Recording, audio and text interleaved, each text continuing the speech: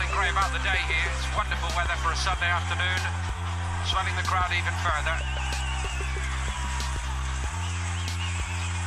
And as mentioned, it's by no means one way here, the support. Benfica have a tremendous following. I think that surprises many of us who visit every year for the International Champions Cup, actually just how well supported they are across the United States.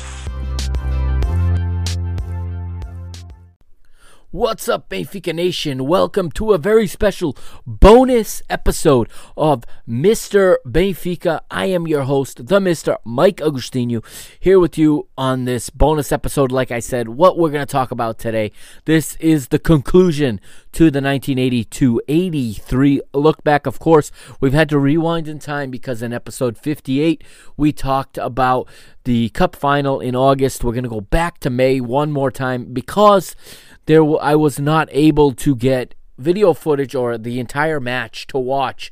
My intention was to watch the Porto match as the final piece of this story, the final chapter, the bonus chapter. For those of you that have stuck with me through these three episodes, my hope was to watch that match. I was not able to find it, so in its place, I present you the 1983 UEFA Cup final, second leg, Benfica and Anderlecht. It is May the 18th. It is the Stadio da Luz, the old Stadio da Luz, all right? This is a long episode because I'm going to watch the entire match here and react to it for you. And I invite you to watch along. The link is in the show notes, all right? And if you like these watch-alongs, I do want to give a shout-out to Luis Skeda, 21 as you know him, on his YouTube channel. He's been doing these along with the boys from BA90, from Benfica After 90. They watched the Benfica Porto game from 2014 that we watched here as part of this show back in the second watch-along. In the episode titled 11 Eusebius, you can go back in the archives, you can go back in the list of episodes and find that there. They watched the same match. I watched them watch that match, and it was pretty fun to see some of the same reactions I had and some different ones and some other things pointed out. Also, Mario and Alex and Jeff, as well as I believe Dylan as well, watched. And Luis was in there as well. They did under the Benfica After 90 channel watch the Benfica European Cup final, the win over Real Madrid, the 5-3, in which Eusebio was an absolute legend in that match.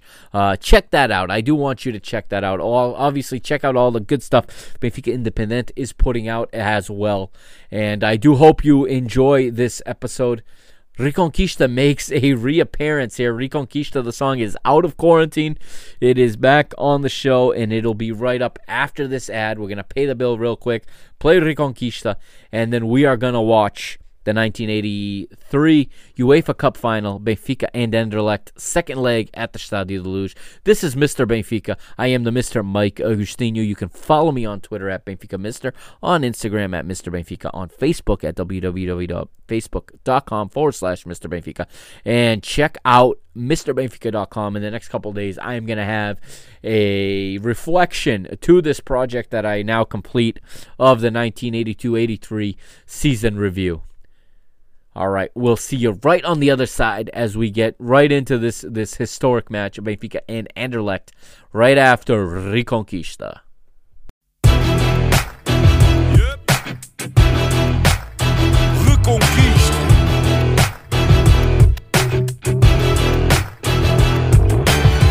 Passo a passo, o caminho é duro. Temos muita história, mas ainda mais futuro.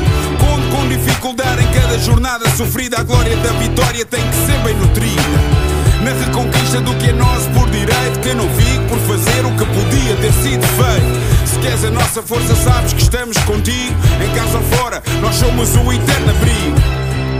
Sabes que estamos contigo. Nós somos o eterno abrigo. Ouve a nossa voz, o querer de todos nós. A fé que não se explica. Carrega Benfica, carrega Benfica. Ouve a nossa voz, o querer de todos nós. A fé que não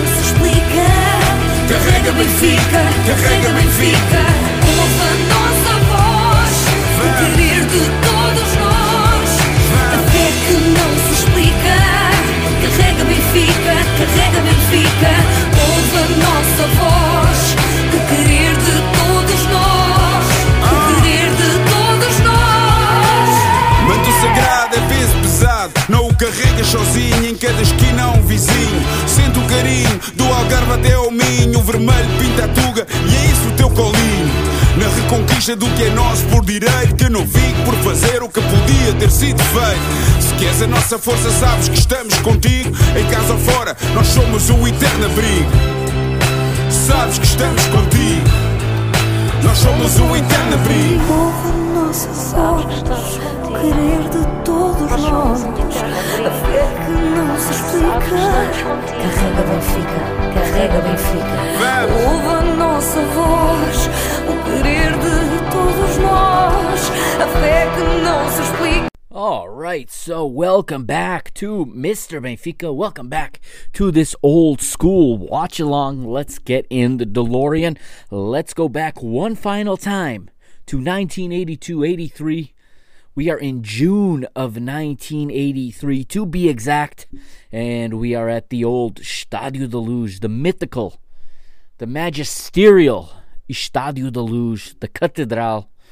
It's Benfica and Anderlecht. It is the second leg of the UEFA Cup final, and we have here a full house. We got well over 80,000. The third level is full. Of course, you're going to notice when you watch this, the third level does not go all the way around the stadium like most of us, my age at least, in your mid to late 30s, early 40s, are going to remember it, okay? It was before the third level went all the way around the stadium, but still, just an absolutely massive stadium. So many people. You'll remember back 2 episodes ago, episode 57, where we had the big build-up to this match, and I played a lot of the audio from outside the stadium, interviews outside the stadium, fans, celebrities, former players, current players, everything, and it just had such a big game feel, and you can already see it. So before we press play, there is one more thing to do. Go ahead, grab your Sagres and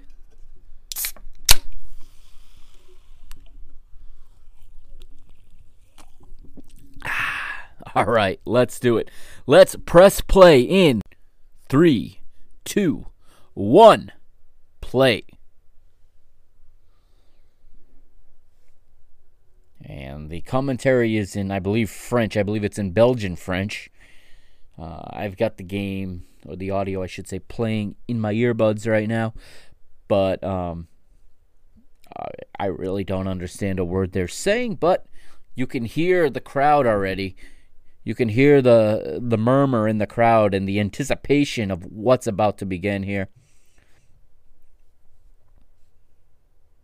And this will be fun to review because, as we found out in previous reviews, looking there at the captain of Anderlecht right there, introducing the dignitaries to his teammates.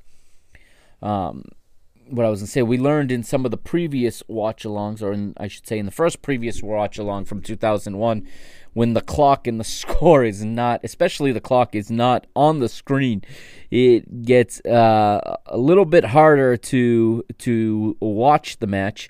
I am going to go ahead, when the match starts up, I am going to put a timer up here on my screen as well on my laptop. And we'll see here.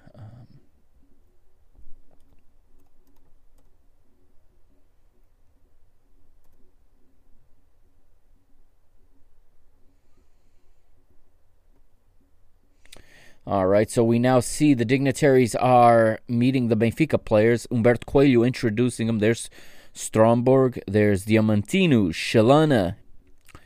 There is Carlos Manuel next to Chalana. How about those jackets? I talked about it in episode number 57. I talked about these jackets that Benfica's wearing. As you see there after Carlos Manuel, it is Manuel Bento, the goalkeeper, the legendary goalkeeper that is being introduced, I believe, to the UEFA dignitaries. That's also President Fernando Martins there as well, along with Humberto Coelho, introducing these dignitaries to the players as they start to exit the pitch here at Estádio da Luz, a final at Estádio da Luz. Benfica, this is the only time they played a final in their home stadium. Of course, it was played over 2 legs, but all of the other finals Benfica have been in their history, European-wise, were played over 1 leg. They were one-off finals at neutral grounds. All right, and I believe now we're going to hear a Portuguesa, if I'm not mistaken. And just look at that sea of red. Look at that just massive crowd. Man, to be a... There, let's look at Anderlecht's start. Munyaron in goal. Peruzovic, Fremont, Lozano, De Groot, Vera Coutrin, Olsen, De Grief, Vandenberg, Koek, and Bruce. Numbers 1 to 11. Old school. The way that... I missed that, to be honest with you, when the players wore their position number on the pitch. Those were the good old days, like they say. There is a bit of nostalgia to that, and you see the referees there with Humberto Coelho. Entire Benfica team is there as well. Here's Benfica's 11. Bento in goal. Pietra, Humberto Coelho, Veloso, Bastos Lopes, Carlos Manuel, Nené, Stromberg, Diamantino, Shalana, and Shell. And that leaves me to ask, as I said in episode 57, where is Filipovic, our top scorer in this competition? Filipovic almost single-handedly brings Benfica to the final, and he's left on the bench by Sven-Göran Eriksson, who is behind that reporter there. One of the assistants is being interviewed, and here comes the Venya, the signature Venya that Benfica does before the match to the Terceira Nel. They still carry on this tradition today. This tradition has been explained in Historia Gloriosas, and it's been explained in the Benfica in Quarentena when they were speaking to Tony. That's a tradition that goes back to a trip to Japan in 1970, a trip where Benfica brought that custom back from Japan, and the teams I think are going to line up now for the national anthem. Something you don't see anymore in club competitions. But here they're going to play a Portuguesa, the Portuguese national anthem. And look at that's one of the clocks right there with the smoke and the flags. If I'm not mistaken, that's the Diablos Vermelhos that this was their first year of existence, and they were located right there in that center stand. And the three teams there lined up at midfield, and I think we are going to hear a Portuguesa. And because, I'm not linked into the audio, I'll probably continue to talk over it, not out of disrespect, but because if you're listening to me, you're probably not watching it with sound. And you can see the Benfica players bouncing around, a little pregame jitters, trying to get ready. I remember when I used to playing here in the United States, okay? A lot of times we play the national anthem before big matches, or before in a lot of leagues, you play them before every match. That's part of the pregame. Then it's an interesting experience, because you want to get out there, you want to get playing, you want to be respectful. But the anthem is played, and it's a slower song. But it really, for me, was always a way to pinpoint laser focus on what's at hand. As we see the Portuguese flag here, and you can hear the 80,000 plus singing a Portuguesa. And this had to be, even for a club the stature of Anderlecht in 1983, this had to be intimidating. As you hear as armas, sobre a terra, sobre o mar.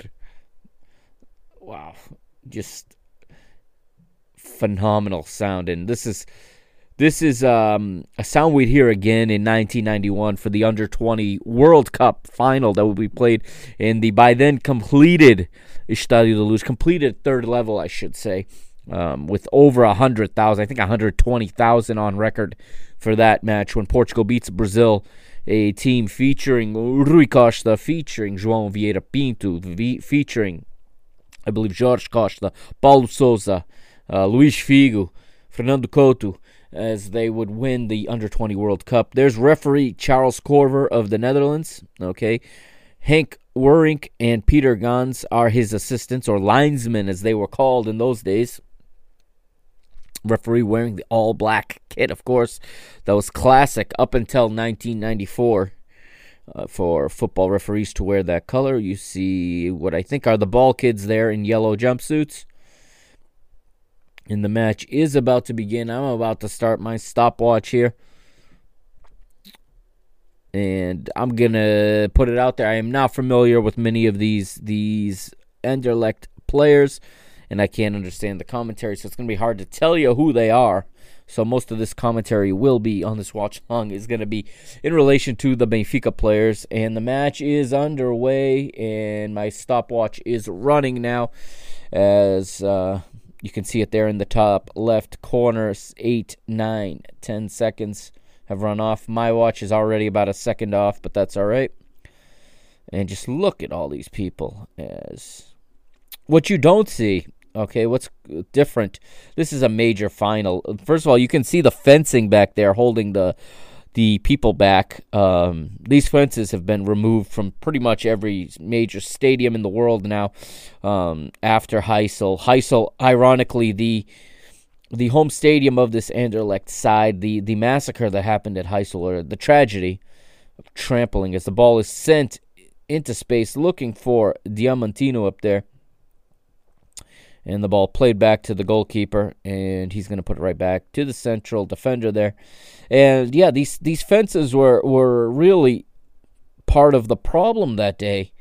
And the trampling of Liverpool fans specifically in that European Cup final would be, I believe, in 1985, just 2 years after this. It would be Liverpool against Juventus playing a final at Heysel, in Belgium, in Brussels, home stadium, like I said, of this Anderlecht team.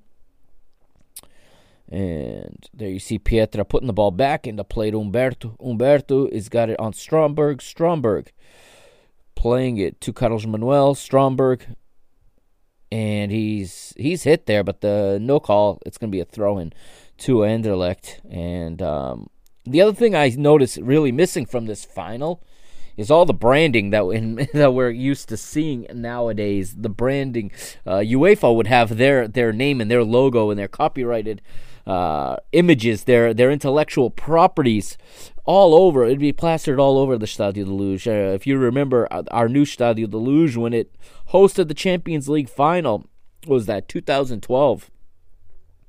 And UEFA and all its partners were plastered all over it. All you're seeing here are the field side advertisement boards, the pitch side advertisement boards. And Stromberg here, still on the ball. What a player this Glenn Stromberg was, the Swedish international. Benfica pick him up in the middle of the season. Okay, there was no transfer window back then either, but it did happen to fall in January when Benfica mid-season managed to land this star player, and just to further add depth to this team. Look at that long throw as well. And the ball comes out to, I think that was Carlos Manuel. He gets a shot on goal.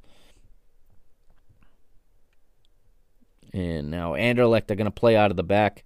As you see, we're going to see a replay here. Long throw in. Ball gets flicked.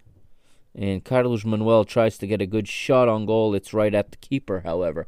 But again, yeah, you don't see UEFA's logo anywhere. You don't see the words UEFA Cup anywhere. Here comes a dangerous play. And Vandenberg puts it in the net. But, of course, the flag is going to go up for offside here. The linesman's flag. The yellow flag of the far side linesman from where the hard camera is positioned. Benfica restarting quick. Carlos Manuel. Shell with the shot from distance. That was actually Shalana playing it to Shell as he takes a shot from distance. And how about those classic Benfica kits right there? No sponsorship on them.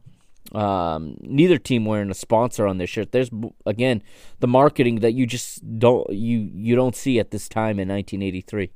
You do see, those added boards, like I said, the adverts there. Camel cigarettes, you see cigarette advertisement. Panasonic, Wallaby, you see when it comes back into vision. Well, Vandenberg there is stripped by Shell. And here goes Stromberg now. Stromberg's taking it left. He's got Shalana there on the left. Shalana plays it in towards Stromberg, but it's too hard Too heavy of a touch there. Stromberg again heads it towards goal. The keeper's out and he gets it. Benfica starting well. Benfica starting better than Anderlecht, especially if you take away that offside play where Anderlecht did manage to put the ball in the goal. That would have really, really ruined the spectacle of this game had that goal been, onside.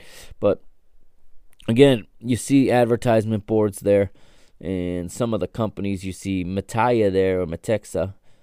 You do see a lot of cigarette advertisement as the long ball goes in for Vandenberg, but Bentu's got it. He rolls it right out. And there's Shalana again on the ball. Shalana is just a stud. He is an absolute crack. And really the Portuguese star at this time frame, along with Porto's Fernando Gomes. And do we have a foul there? We do have a foul there on... Who was that? Of course, the numbers are hard to see, and there's no names on the shirts, so it's sometimes hard to tell who's on the ball back here in this time. It's not in high definition like we're used to today, but here we go. We're wide. And the ball was squandered there, and I believe that was Alvaro. But actually, it can't be. Alvaro is not in the lineup. I take that back. Oh, and there is a tackle from Humberto. Dangerous, right at the edge of the area. And in 1983, that is not a booking. In 2020, that is surely your name going into the referee's book. Yellow card would have been shown. Not here in 1983. Number 6 is Carlos Manuel. So that's who it was there, losing the ball down the right flank. Quick restart, but Bentu is well positioned. He saw it the whole way, smothers it, quickly plays it. Look how quick the goalkeepers put the ball back into play, at least early on in this game. Pietra is carrying the ball up. He arrives at midfield. He's looking. He's going to play a diagonal into space, and it's going to be headed by the Anderlecht backline out for a corner kick, out past the end line. Benfica going to earn their first corner kick of the game here. And you see Humberto Coelho, the sweeper, flying up the pitch right now. The libero, as they call him. Shalana will play it short, though. Crossed in by Pietra. It comes back out to Shalana, the number 10. Shalana, great play. He goes down. Is there going to be a foul? Or is it a goal kick? It looks like it's going to be a goal kick for... Is Charles Corver going to call a goal kick, or is he going to call a foul? Shalana's looking for the ball. Looks like the foul is going to be called. Shalana, of course, in the number 10 jersey today. And remember that in 1983, like we said, the match, the numbers all corresponded to your positions roughly. And it was not uncommon to see players wear different numbers each match. And ball is crossed in by Carlos Manuel and headed out past the inline. Goal kick to the Belgian side, Anderlecht. They're going to play a short goal kick just outside the area, played back into the goalkeeper. Now, he can pick that up if he wants to, but he plays it out with his feet. And Benfica retreating. They're going to have a line of confrontation. Is going to be out right about at midfield. And here comes a long ball. Benfica back, all in position. Veloso there, defending well. And Stromberg wins it. It's back to Veloso now. Veloso with a nice turn. Back to Stromberg. Stromberg's going to pick up his head. He's going to play central to Shalana. Now to Shell. Oh, but Shell loses it there. And Veloso goes to ground to try to tackle. He does not get the ball. But there's Stromberg to win it back. Look at that work rate from Glenn Stromberg. The ball is bouncing around here. And Peruzovic is carrying it at goal, but good defending there by Humberto. And the ball is out for an Anderlecht throw. And there you see behind that goal there is only 2 levels. The third level does not extend out behind the 2 goal lines. So the stadium at this time, a capacity of about 80,000. It would expand eventually to hold about 120,000 until seats were put in, until chairs were put in. and that would reduce the capacity a bit. And then throughout the final days of the stadium, of course, pieces and sections of the stadium would be torn down while the team would continue to play in it until they no longer could, to make room for the construction of our current stadium. And that's when, of course, remember, Benfica would become a bit of a vagabond club. They'd play games. They'd play some matches at the Jamor. They'd play some home matches, actually. I remember European home matches in Porto at the Bessa Stadium. Nene is trying to get on the end of it there, and well defended by the Belgian side. And I believe that is Olsen that cleared that out. The current Denmark manager, longtime Denmark manager, I believe that was him there. As the ball stays in there, here's Carlos Manuel. Carlos Manuel tries to put the ball past his opponent and run past him. He was unable to. Anderlecht controlled, but pressured on the ball. Benfica not giving them much time. And Benfica quickly recover possession. It's back to Carlos Manuel. He's going to pick up his head. He's looking for the switch, but it's blocked. Popped up into the air. And now the ball is played out left by Anderlecht. Heavy touch. The left back can't get to it, and it's out for a throw-in. Benfica crowd whistling at him, as Benfica will gain a throw-in here at the edge of the attacking third. It'll be Pietra coming up to take it. He finds Stromberg, back to Pietra. Nice little flick there. Stromberg pops it up into the air, into the box. Looking for, I believe that was Nene up there. Here's Shalana. He's waving his hands, looking for anybody. Nobody's moving for him. Shell will try to head it back into play, but it's cleared. Here come Anderlecht on the counter, but only as far as Pietra. What a rock. That name suits him, Pietra. As he is an absolute rock. And Anderlecht try to play a quick restart. Apparently they do play the quick restart, as Bentu then has the ball, plays it out left. Here comes Shalana. He's running at the two defenders. Is he going to split him? Shalana still puts it on his right foot. Cuts it back to Stromberg. Nice play, though. Good run there by Shalana. Quickly, it's changing the ball from a defensive zone to the attacking zone. A lot like, he looked like Rafa there in a way, like we're used to seeing today. He looked like Rafa, the way he can just quickly carry the ball at pace and change the territory at which the game is being played, at which where the battle is happening for the ball. But now it's Anderlecht. Looks like Veloso made a mistake there. Anderlecht, he goes by Bastos Lopes, plays it across, but it's blocked. Bastos Lopes will recover in time to block the cross, and it's a corner kick to Anderlecht down their right side. 12 minutes and 30 seconds gone by according to my stopwatch. At this point, it's 0-0 as we see the sun beginning to set in Lisbon here. It's actually May 8th, the 18th. I had said earlier that this was a night in June. It's May the 18th of 1983 as we see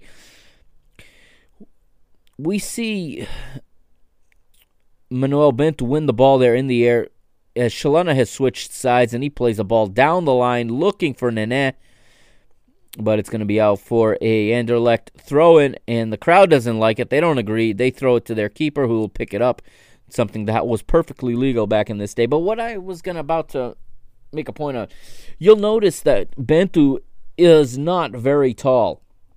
He's about 1 meter and 1 meter 60 centimeters, I think, or perhaps a little bit shorter. I remember Moser, when he was on Benfica Independence, gave Bentu's height.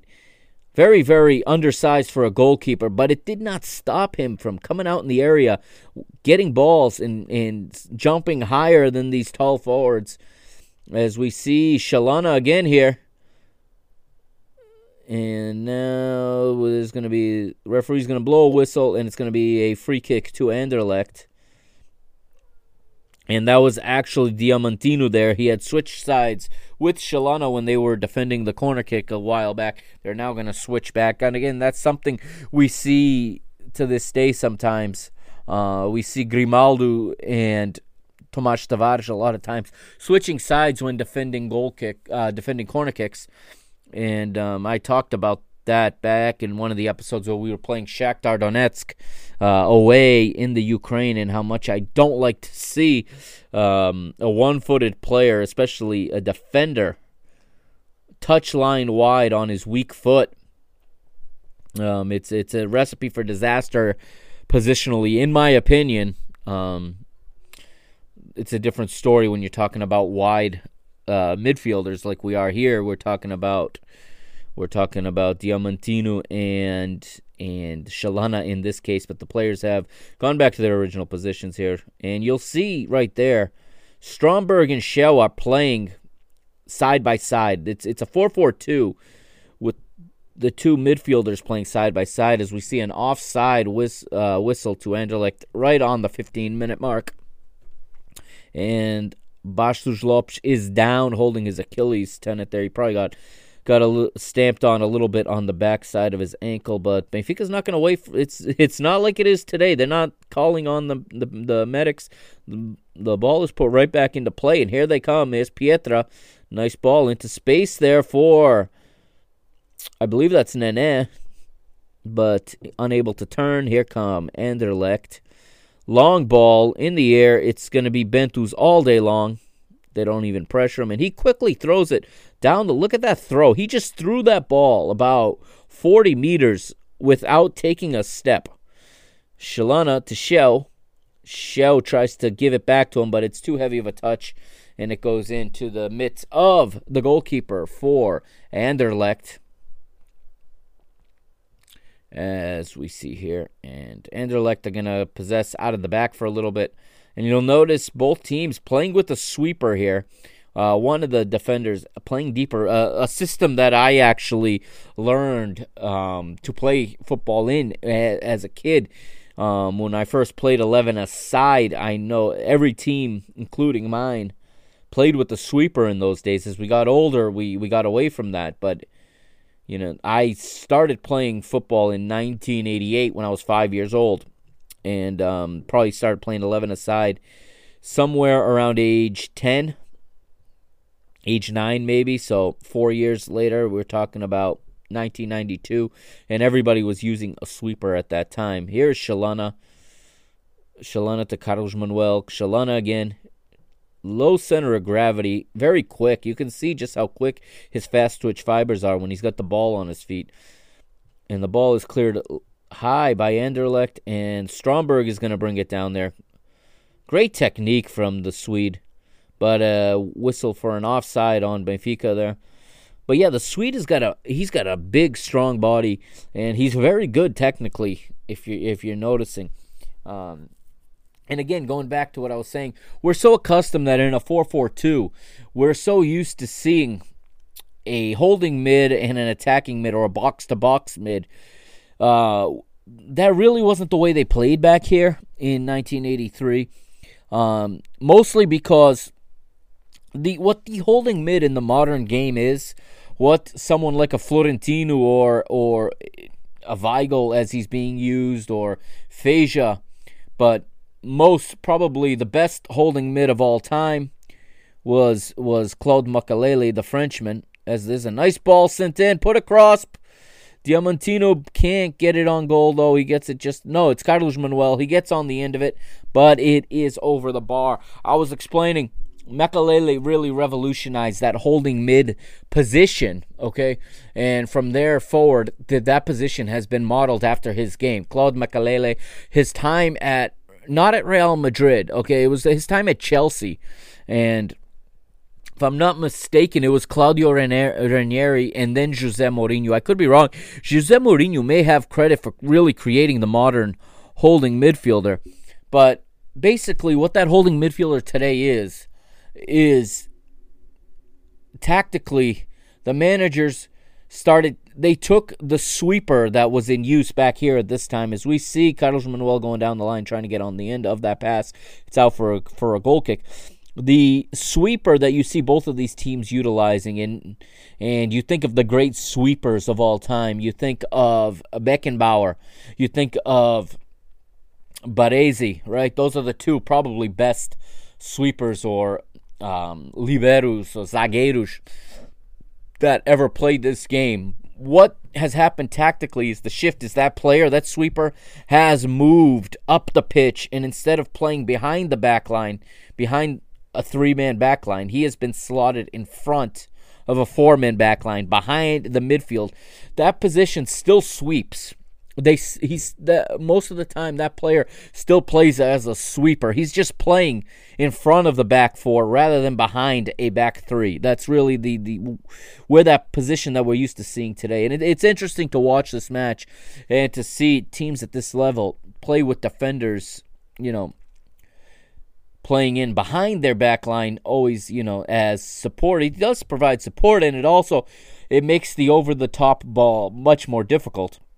As we see Humberto there get play started, he finds Shell. Shell is going to switch the point of attack wide left to Veloso. Veloso's going to play a ball long. See, the long balls are played into the corners when you use sleepers. They're not played in towards goal, diagonally from the outside in, like we see today. A lot more, they're played down the lines or from the middle, diagonally towards the corners. And here is Shalana again, I believe, on the ball there. And he's going to earn a corner kick. No, that was number 7. That was Nene earning the corner kick.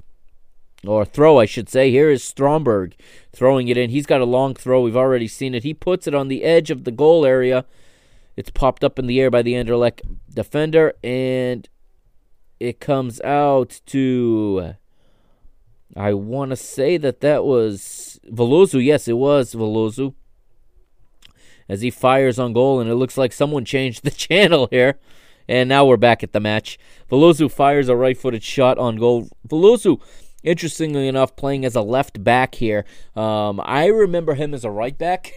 And from what I understand and from what my father has told me is he was actually able to play both sides, and he could also play in midfield. He was a very, very clutch player. When Pietra would retire, Veloso would become the right back. And I'm used to seeing Veloso playing with the number 2, which is traditionally the number 4, the right back. And here he's playing with number 4, which is the left back's number. So I believe he's a right-footed player playing on the left. Something I'm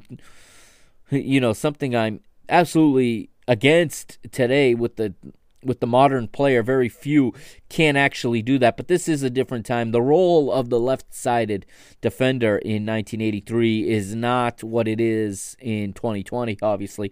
As you see, they're attacking wide, not through the backs the way we attack today through mostly Grimaldo, or Grimaldo on the left or Pizzi on the right. A lot of times are the wide players. In the modern game, we like to push midfielders inside and open up those channels down the flanks for the backs to run up and down the pitch. That wasn't the way they played there. It was a 4-man midfield. It's kind of a straight line across the midfield, less dimension. Again, mostly because of the use of the sweeper. And the sweeper was always free to run into space up ahead when he saw the space there. And you'll see Humberto come forward in this match later on here. Anderlecht breaking into Benfica's end. But there's Pietra again. Oh, but there's a foul called. Charles Corver calls the foul, and he's not going to have any feedback from the players. Anderlecht with the restart here. They're going to play it short. It looks like they might. We're at the 23-minute mark now. And if you're following along on YouTube, your YouTube video should be at 31-21, 31-22 now. And another foul called against Benfica. Like I said, the running match time at this point, we're at 23 minutes and approximately 30 seconds, according to my stopwatch at this point. Ball played into the area, flicked on, but it's popped up in the air, and here comes Bento to get it. Bento's got it. It looks like he took a shot. He's grimacing. Oh, he's just going to soldier on as he just throws it wide to Carlos Manel, and we're playing. He didn't throw it off the pitch and expect medical attention. Much different mentality in players here. And he comes in with a tackle and gets Bento.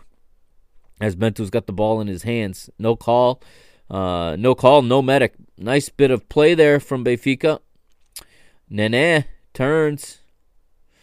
Oh, it was Diamantino, excuse me, and he crosses it, but Olsen picks it up and plays it up the pitch. Here come Anderlecht once again, and there's Veloso once again, and now he's in the attack. It's a counter. Veloso plays across the face of goal, but too far in front of the on-running attacker, and the goalkeeper comes out and gets it. We've got Anderlecht once again trying to build up play. Anderlecht's passes are either bombouge, like we say today, or they're playing sideways and back. If you could doing a good job of cutting off passing lanes, not allowing the Belgian side to go north-south at all. Very well positioned Benfica's lines in this match. Clearly well prepared for this match by Sven-Göran Eriksson, at this time a very young and up-and-coming coach. We know now, in 37 years later, how great of a manager he would go on to become. And the ball is played into the area again, and again it is Bento, and again the player collides with him. This time it's the Anderlecht player holding his back. Bento may have got a knee into the lower back, the lumbar region of the Belgian player there. And now he pats him on the back, but he clearly protected himself on this one. As you see, he's coming out. Bento goes up. His knee is extended. Yeah, coming down, I guess his knee does catch. He does catch his opponent there just a little bit. We're up the pitch now. The game is moving really fast for a 1983 match, in my opinion. I've seen quite a bit of football from this era, and it's usually not at this high of a tempo. Is Veloso overcommits a little bit there, but finally Olsen is going to lose it. No, he's going to slide and keep it, and he's going to find his teammate there, and quickly the point of attack changes, but Schell cleans it up into space for Carlos Manuel. Here goes Carlos Manuel into space. He's still got it. Carlos Manuel, and then he messes up the pass. Oh, unfortunate there, but he puts a nice cross in, but it's going to be cleaned up by the Danish goalkeeper. The Belgian goalkeeper. And there's the play to Olsen. Olsen back to the keeper, and it's going to be picked up once again. Very, very common tactic back in this time to roll the ball short and then have it passed right back to you before you punt long. Umberto heads it wide to Pietra. Long ball in the air, diagonal. But see how the sweeper is right there to clean it up. Diamantino goes down. There's not going to be a call on that. Diamantino wearing the number 9 in this match. Here goes Legano. He plays it into space. Stromberg is there, plays it to Bento. Bento picks up the back pass and quickly rolls it, throws it across the pitch to Shalana. Shalana's off to the races. Look at the pace he is carrying the ball with every time he's on the ball. He does lose that one, though. The ball is, his touch lets him down there. But look at him recover, and he's going to take a liberty with the player, and there's another whack there, and this time, who was that retreating that caught him? Was that Veloso? It might have been. A shot there at the Benfica bench. Notice no roof over them. There's no glass roof, no dugout in that Stadio de Luz, just a bench on the dirt. As we're going to see the set piece here for Anderlecht. It's going to be a short touch, it looks like, and then a long ball knocked into the area. No, knocked back into space, down the flank. Cross is blocked by Bastos Lopes. And here comes Shalana. There's that pace again. This man, he is fit. There's no mistaking. Left-footed ball into space for Nene. Nene chases it down, but Anderlecht play it wide. Give and go. Anderlecht under pressure there, but they find the hole in the pressure and they carry out safely. We're at midfield now as the ball is out on the left flank. First time touch down the line, a very common play. And it's out of play. Pietro with the throw in to Umberto. Umberto finds Stromberg. Stromberg switches onto Veloso's run. Veloso's carrying it. He's at pace as well. Now he makes his run up the pitch as he plays the ball wide to Shalana. Shalana carries in and then plays it into space where he thought Veloso might have been running. It was not that well hit. And the Belgian side recover, and now they build up out of their back line. Passing it back to their goalkeeper. He's going to keep it on his feet for now. Look around. Now he's going to pick it up. We're a half hour into the match here, roughly. Just under 30 minutes played. As the ball goes out of play down the far touchline. Throw in to Anderlecht. Anderlecht here. Look, and Stella Artois, one of the sponsors. And Pepsi. There's some of the brands I do recognize. Ooh, and there's a foul right there from Benfica at the edge of the area. The absolute edge of the area.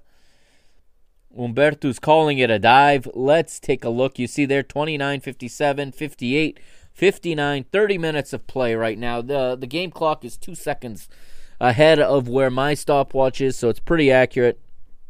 Are we going to see a replay of this? Doesn't look like it. We got a free kick, dangerous free kick. What on earth did Anderlecht just do with that? That is a left-footed player in a perfect spot for a left-footed direct free kick. He plays it short. His teammate's not ready for it. Benfica come out attacking on the counter with it. And here is Diamantino. Diamantino crosses. And, he finds Humberto Coelho. There's the sweeper, the captain, in the attack. He'd come all the way up the pitch. He got on the end of that cross.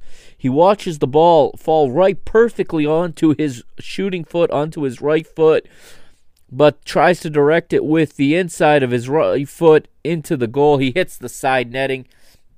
Benfica a little bit unlucky not to go ahead there. Very nice cross from Diamantino Miranda to the far post, and where Humberto Coelho is standing unmarked. Nobody picked him up as he came up the pitch. Here's Stromberg playing it in. Once again, Benfica putting pressure. And it's Stromberg again. Stromberg to Shalana. Here goes Shalana at pace down the left. Tries to play it to Nene into space. It's deflected out by Anderlecht's defensive player, number 11 there. Here, it's back on. And I think this is the play right here. There it is. And Shell buries it. Goal!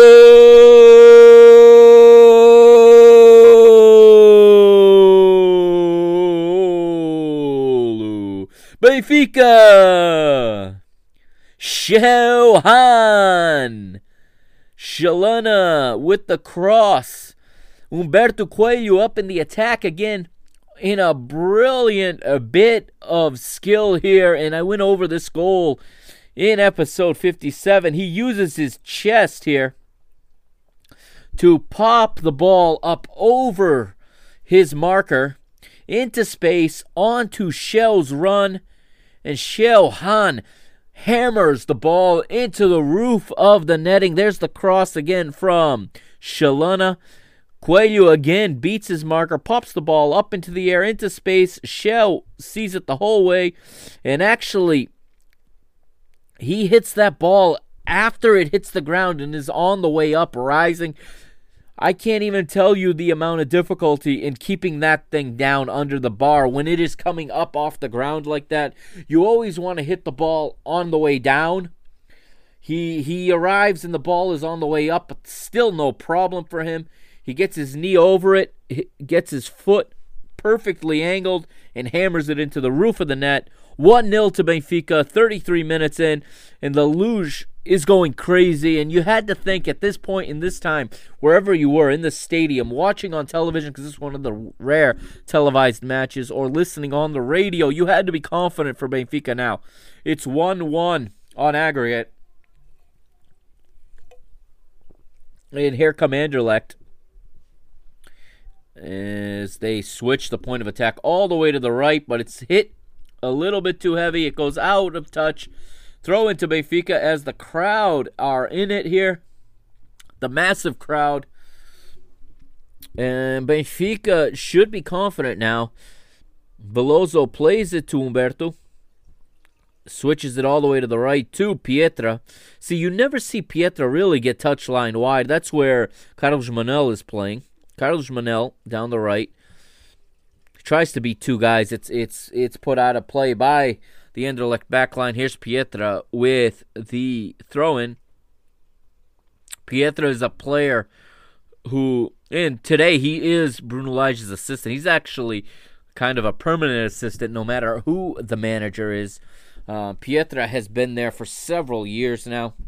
He served, I believe, with Jorge Jesus, Rui Vitória, and now with Bruno Lage. A lot of old-timers will compare André Almeida to Pietra, a very similar type of right back. Not, kind of limited offensively, solid defensively. In fairness, André Almeida, a lot more is asked of him. As we see another effort from, I believe, Shalana there from this. Yep, it was Shalana from distance, but he puts it wide.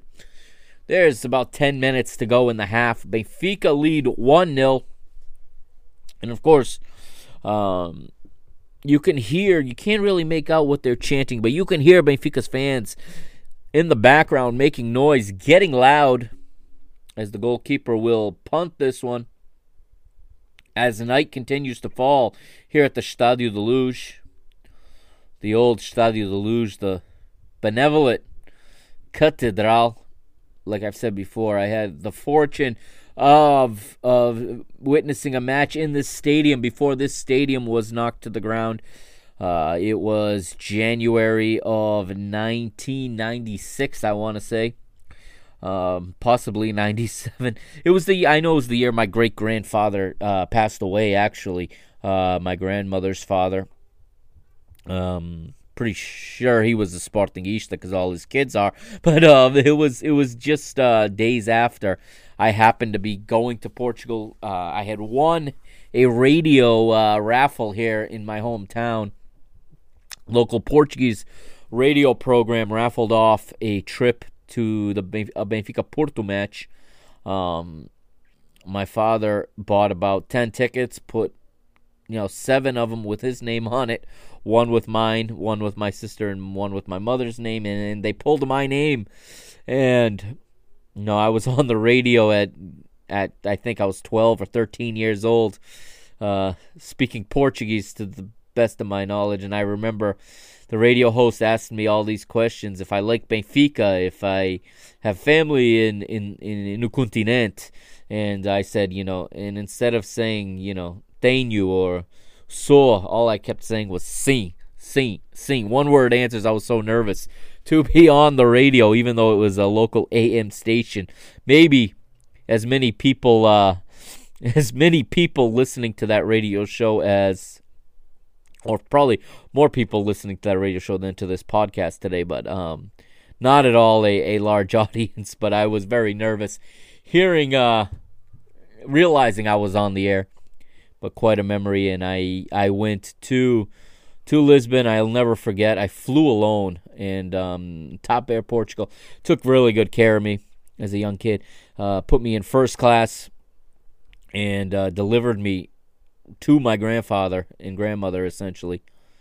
And here comes a play as Humberto's going to play it to Pietra. Pietra is going to try to clear it. Stromberg is there. Good tackle from Stromberg. Good hard tackle to win the ball. He's going to take on 2, still win it, and avert danger for now. And I'm going to finish this story because something is going to happen very quickly in this match. But, I flew over on a Friday night. Saturday night, I watched Porto play Benfica. And here it comes, unfortunately. As you can see, a wide open cross and a wide open player trailing at the far post. And it is headed past Manel Bento. Very little he could do on that. He's coming across his goal line. I don't think he's able to set his feet before he has to try to make a save on this. No, he never gets his feet set. There's almost no way he's going to get himself in position to save that. It was the Spaniard, Juan Lozano, gets on the end of it, heads that thing to the inside, the near post, beats Bento. Bento, you may be able to criticize his positioning a little bit, but that's poor marking. Veloso has 2 men there. That is poor marking. And Lozano is going to head it past Bento, and now it is 1-1 on the night, and unfortunately 2-1 on aggregate, and worst of all, Anderlecht have an away goal, and you can hear how the stadium goes dead. But yeah, my experience at this stadium, like I said, Benfica lost that night to Porto 2-1 on a wonder goal from Mario Jardel. I'll never forget that, obviously. But a crowd of about 90,000.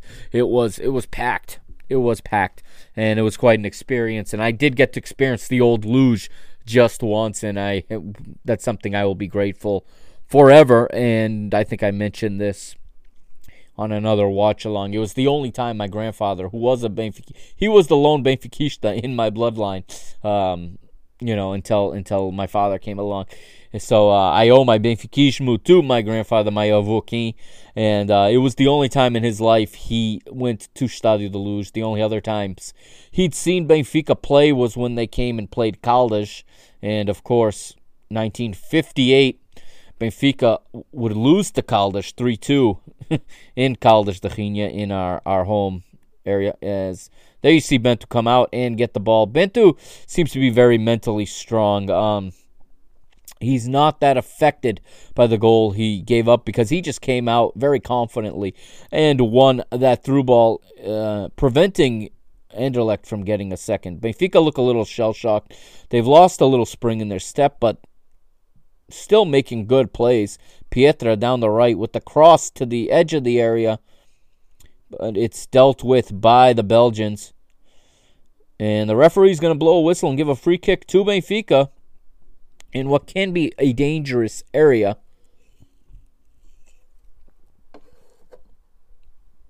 And yeah, that night was the only time my grandfather went to the Estádio da Luz, and it's a memory I hold deep, as I was able to take my grandfather the one time he had no choice but to go to the stadium. He was someone who had never been to the Estádio da Luz.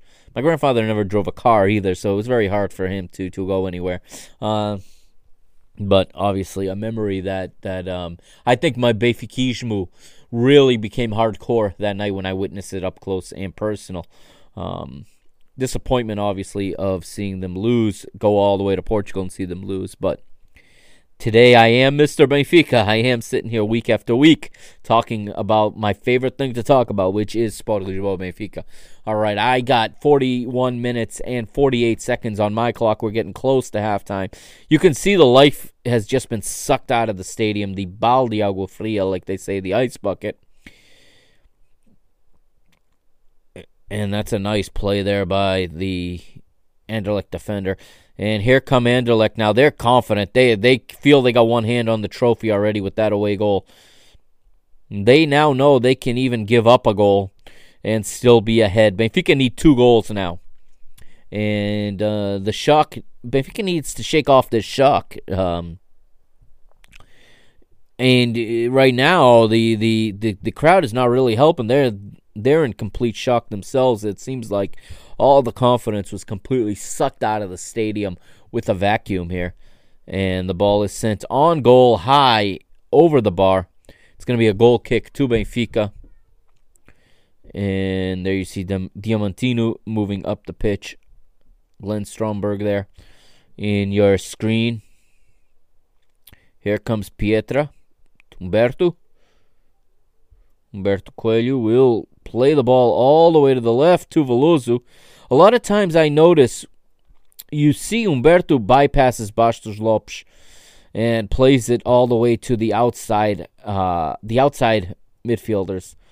It looks like offensively it's the three of them, and Bastos Lopes seems to only have defensive responsibilities here as Anderlecht break, and it was Bastos Lopes on the error there. But the ball is recovered by Benfica. Perozovic loses it there. Carlos Manuel plays it back. And we got a foul on Anderlecht. Free kick to Benfica. Here's Humberto again.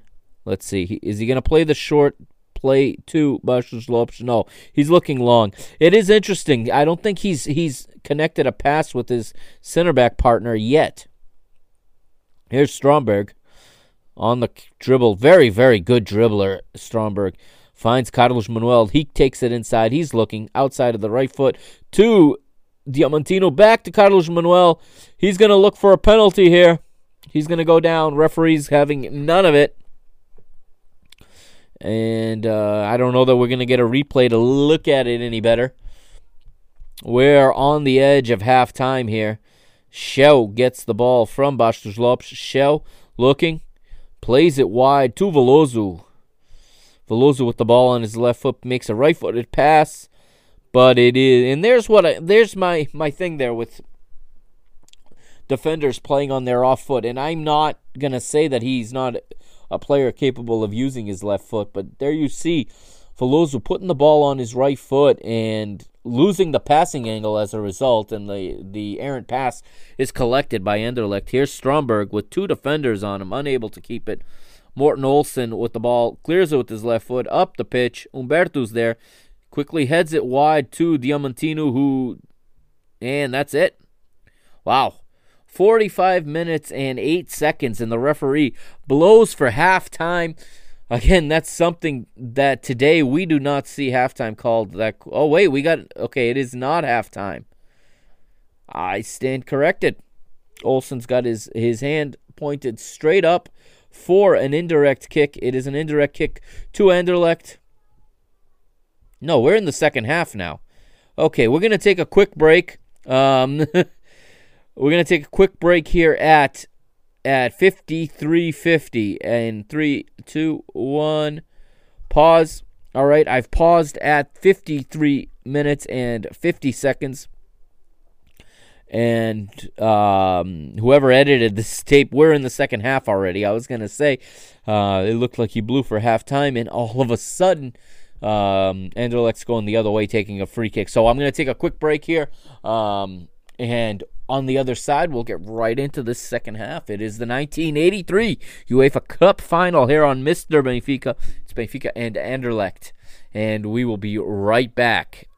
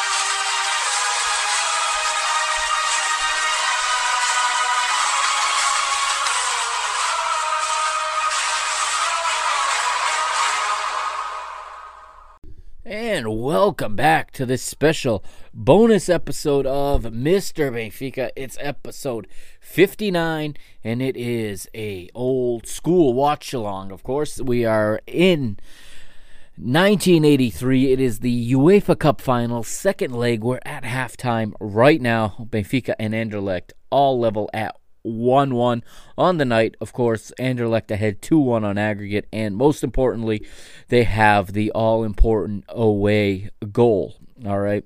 I am, of course, your host, the Mr. Mike Agustino. If you didn't know that by at this point, you can follow me on Twitter at Benfica Mister, on Instagram at Mr. Benfica, on Facebook at www.facebook.com/Mr. Benfica, and you can check out my website, www.mrbenfica.com. I haven't put anything up there in a little bit, but following this, I'm expecting to put something up in the next 24 hours or so, so check it out after you listen.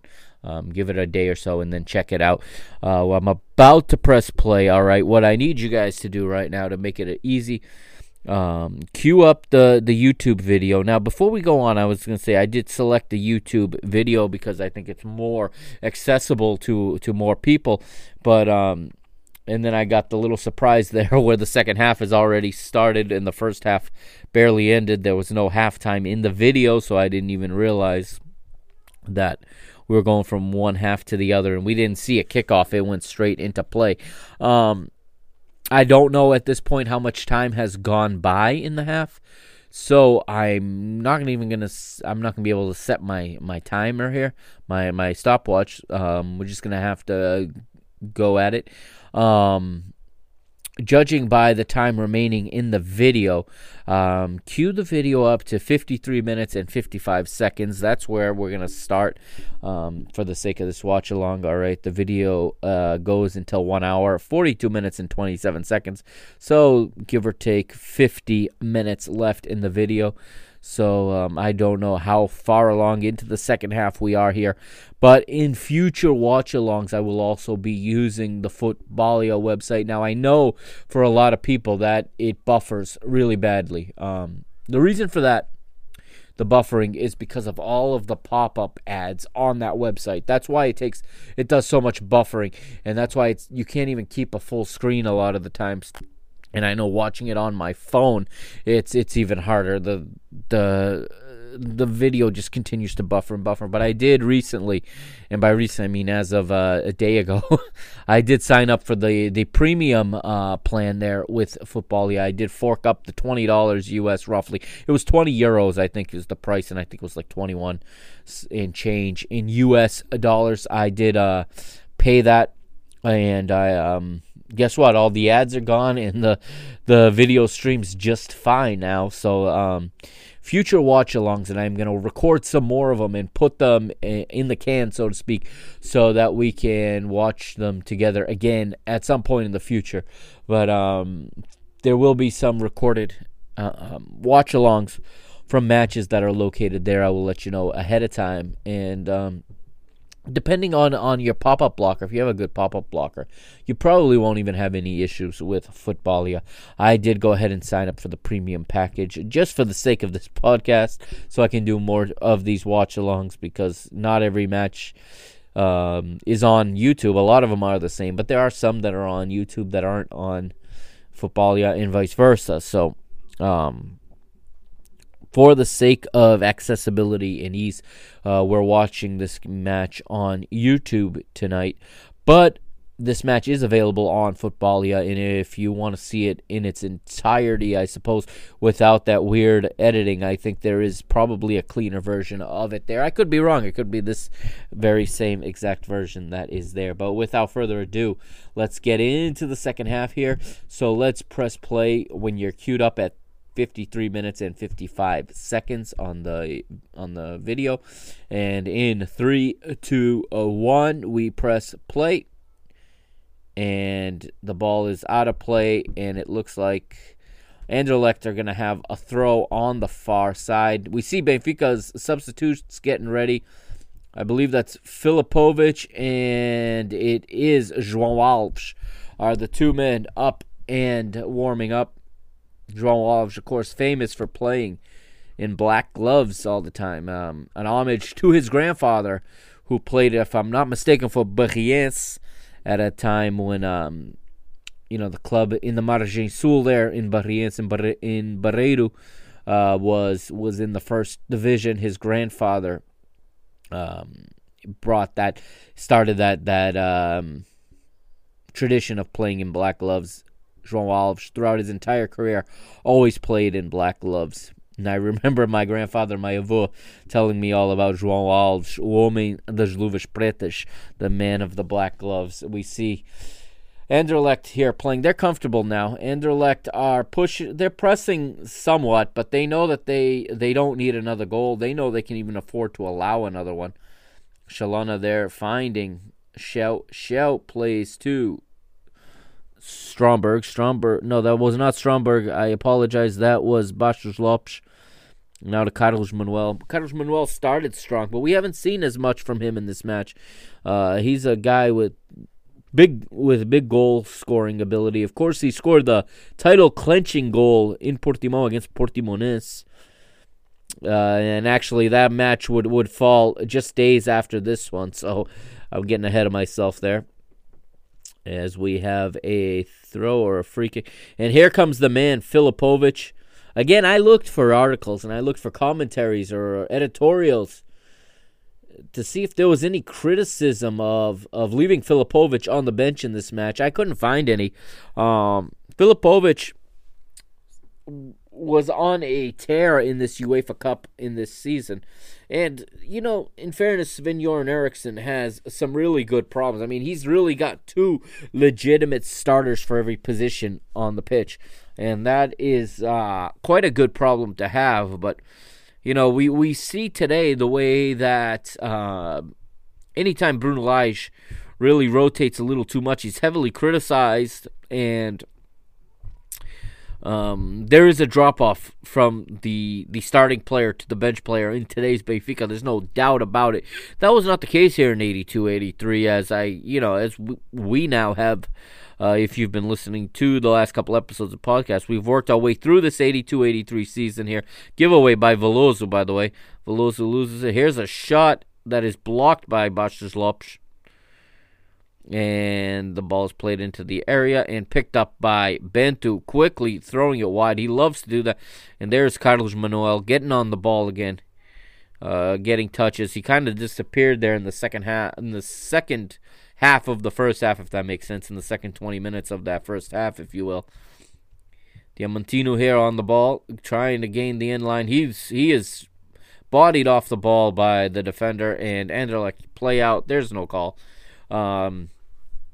Nice physical play by the Anderlecht backline. But getting back to where it was, Filipovic, okay, very little criticism, I think. Eriksson literally had two guys for every position. We don't have that today. When we remove a first 11 guy and insert a second 11 guy, there is a large drop-off in 2020. That was the case in 2019 and 2018, 2017. That's been the case at Benfica for some time. But here in 83, I mean, you look at the two in midfield. In this match, it happens to be Stromberg and Schell. Could have very easily been João Alves and Carlos Manuel. Carlos Manuel could play anywhere across the midfield in any of those four positions. Most of these guys could. And here comes Filipovic, and he replaces Schell, so it's a striker for a midfielder. It looks like we're going to go probably to a classic 4-3-3. And he's probably going to play as a striker, Filipovic. And, Benfica, João Alves had big games in the center of midfield as well. And Shalana would play wide, but he could have played central. He has no problem playing central.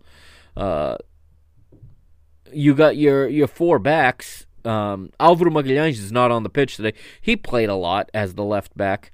Sometimes he played left back and Veloso played left midfield. Sometimes Humberto would pair with Bastos Lopes. Sometimes he would pair with Álvaro. Pietro was always the right back in this season. That was like unquestionable, untouchable. He had a streak much like Grimaldo has today of just first name on the team sheet. As we see now, a free kick to Benfica. Shalana ready to take it. And look at that, old school right there. Socks roll all the way down. There's no shin guards. He's going to play a left-footed ball into the area. It's a nice ball, but it is cleared out by Morten Olsen. And it comes back to Pietro, who plays it to Watchalong to Shalana. Shalana's on his right. Puts a right-footed cross in. It falls for Filipovic, but he can't direct it at goal. Looks like he was trying to combine with one of his strike partners. As we got Nene, Diamantino, and Filipovic all on the pitch now. Shell, the goal scorer, was sacrificed. And a very good performance from him, obviously. Oh, and Nene unable to control that pass. Here come Anderlecht. And it's a foot race. And now he's going to play in his teammate there, but it's offside, I believe. No, the flag will stay down, but no, the flag was up. Okay. They're going to play on because Bento came out and got the ball, but that would have been an offside on the play there. And we see a little bit of VHS tracking there. This was clearly taken from a VHS cassette tape. Somebody recorded this from their television in Belgium, as you can tell by the French commentary. But this is really a treat to get to watch.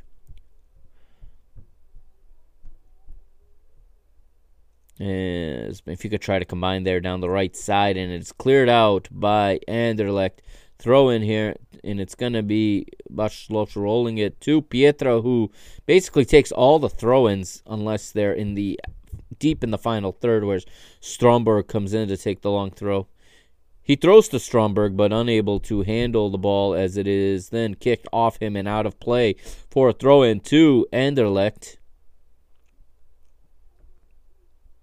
You can hear the singing in the background right now from the Benfica faithful trying to get behind their team. I believe that's the Benfica fans singing, trying to get behind their team. They're not even getting the rest of the stadium into it. It looks like there's some gloom that has come over Benfica Nation here, as really the players could use a bit more of an atmosphere given how many people are in that stadium right now.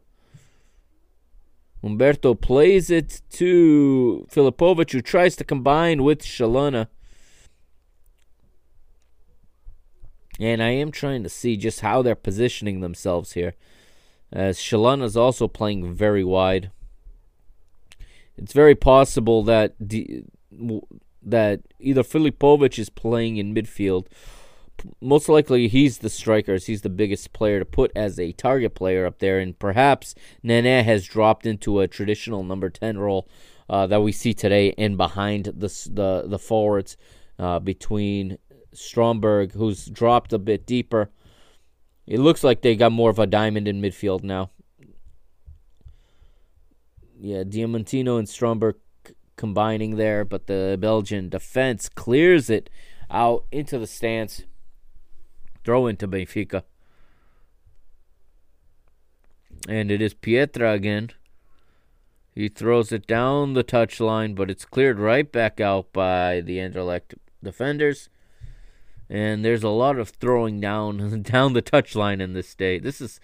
It's funny because watching this game, it really takes me back to a lot of the strategy and a lot of the system of play and the tactics that were used when I was 10, 11, 12 years old. Shalana with a nice play finds Filipovic, and he cannot handle it. Filipovic looks like he did not come into the match quite ready to play. He was handed the ball on a platter there by the magical Shalana, but he couldn't get a shot off. Anderlecht come the other way, but it is collected there. That is, I'm not sure who that was there, but there's Carlos Manuel. He gives it away. Again, not the best that we've seen from Carlos Manuel in 82-83. Of course, this is a massively strong team Benfica playing. There's another guy. Look at the socks rolled all the way down. Good old school hard knocks football, if you will. Watchalong with the ball. He's going to look for someone to play it to.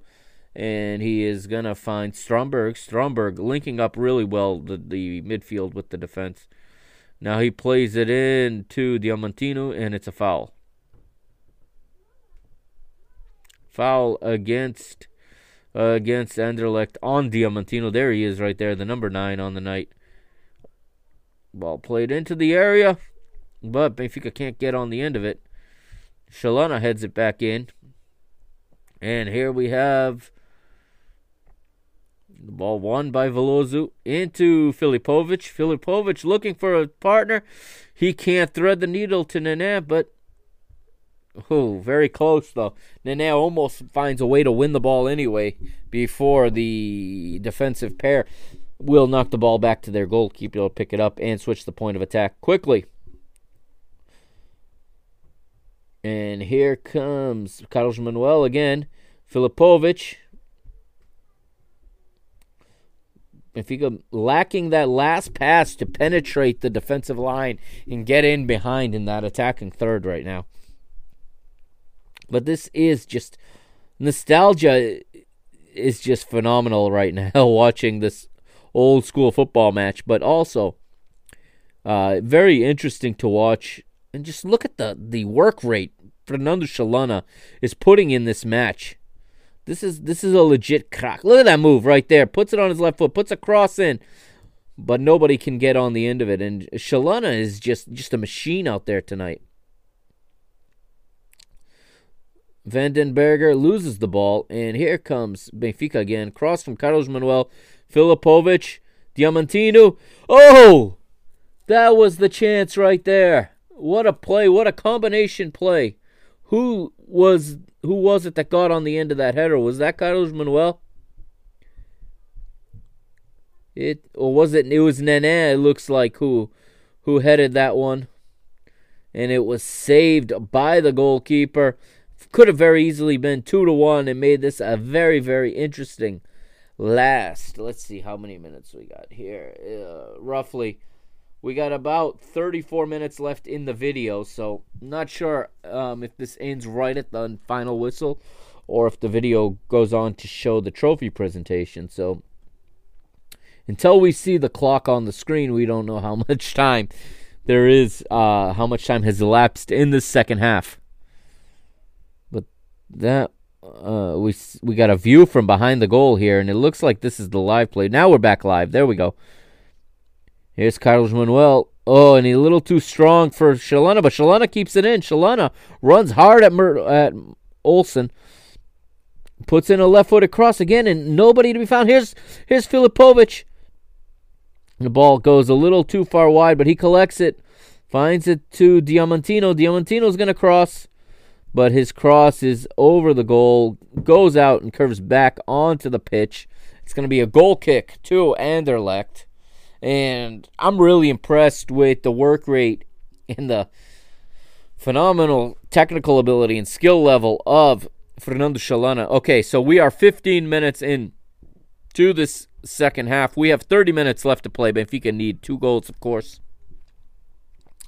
And I can't help but imagine how much different this second half could have gone if that header had found the back of the goal, as Veloso there wins the ball at midfield. But here come Anderlecht again, down their right side, Benfica's left side. Stromberg is back in recovery.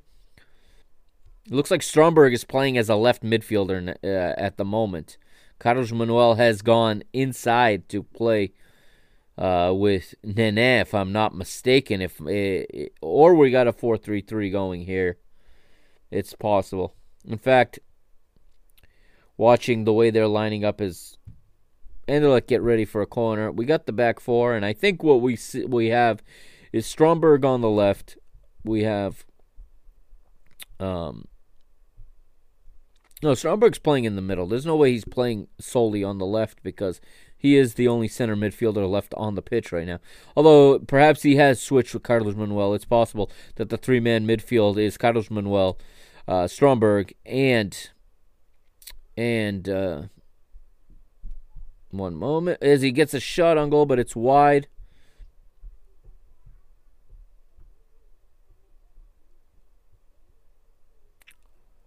And here comes João Alves. Okay, so we're going to get a central midfielder back onto the pitch here.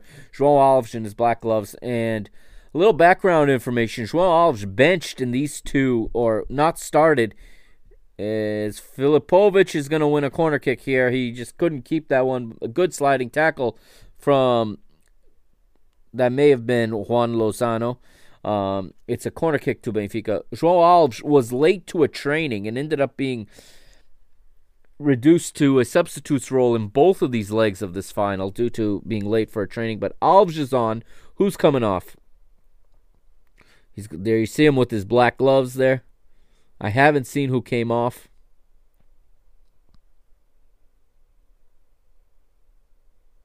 But I'm assuming Alves is going to play there in the center of the park. Stromberg and Carlos Manuel, if they're both still in there, there's Stromberg. Is Carlos Manuel still in there? Those would be the three in midfield if they're playing with three. And that would make sense with Filipovic, Shalana, and Diamantino but there's still Nene in there as well. One of them came off. Let's see if we can figure out who it was. Here's Shalana. And he plays it to Filipovic, back to Shalana.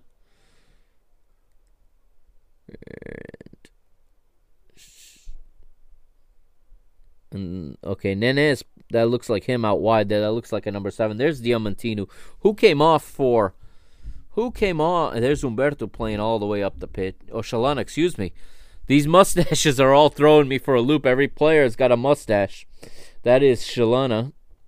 I'm still not sure who came off the pitch for João Alves to enter the match. And there is Alves from distance. Oh, and Filipovic has appeared to score, but he is ruled offside. There's Carlos Manuel. So it had to be Nene to come off the pitch, I would say, for João Alves to come in. And you see the offside there. Wish we had VAR in 1983. Let's see. Is he offside? Here comes the play.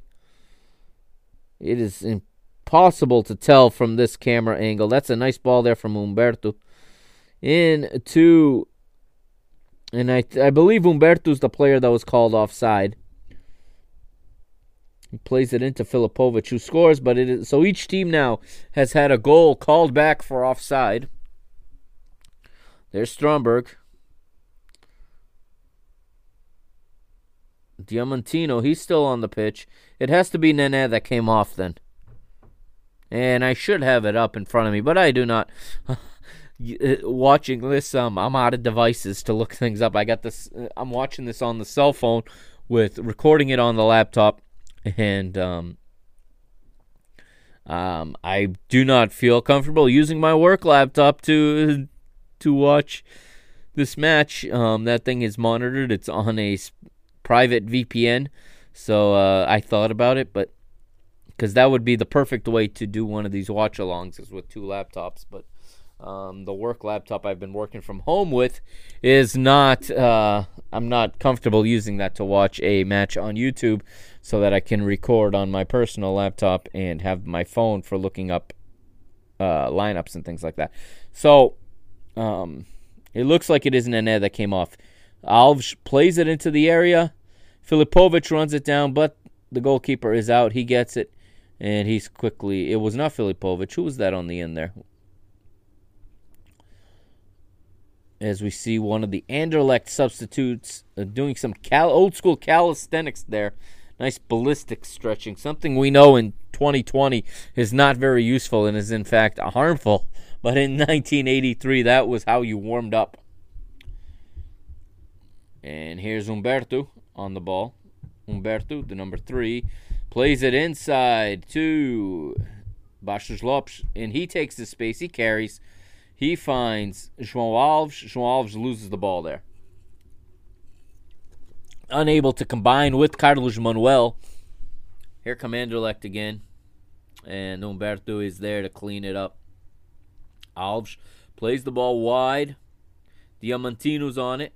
Diamantino looking for a partner to link up with. Stromberg is running into space. He misses, but it goes to Filipovic. Tries to switch for Shalana, but he just can't get it past Olsen. And the current Denmark national team coach, Olsen, is quite a right back here. He's looked really good in this match.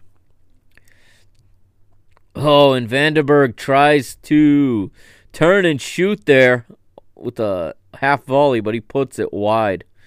The number 9, Vandenberg. And here we go again. Benfica coming out, linking up passes. Here's João Alves.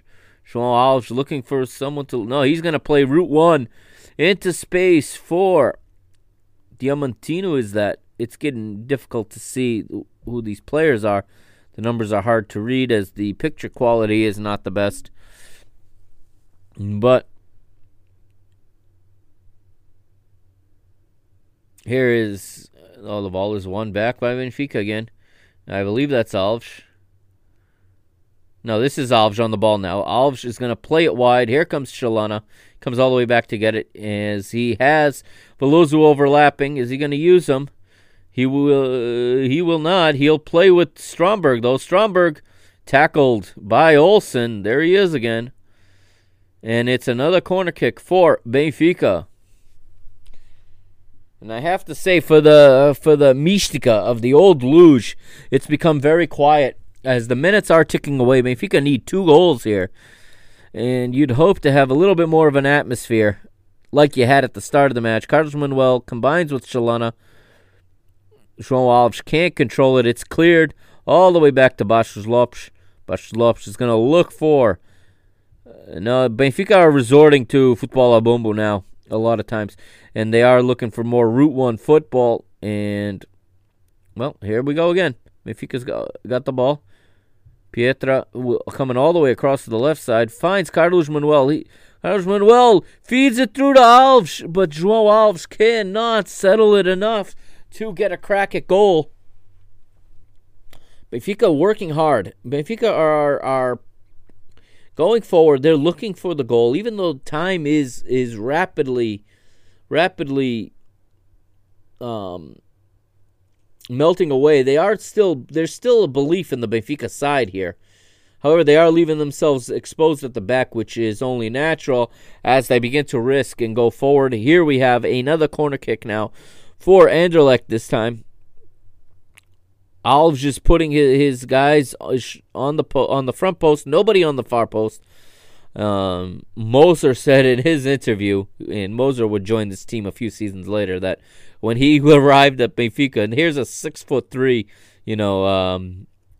1 meter 90 centimeter height central defender, being told by the short man here, oh, there's a mistake by Olsen. I was praising him, but that's a horrible mistake. Makes up for it with a foul there on the on-running. No, there's no foul. Carlos Manuel is taken down. The referee does not call a foul. He does call a foul. Okay. So Charles Corver has called a foul. Benfica will restart quickly with Chalana.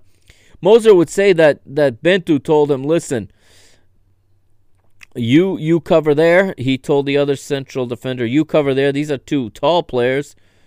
As we see Benfica still trying to get on the end of it, and the goalkeeper is able to come out and fall on it. Chalana really pressing. Bento told Moser, everything in the area is mine. And he thought that he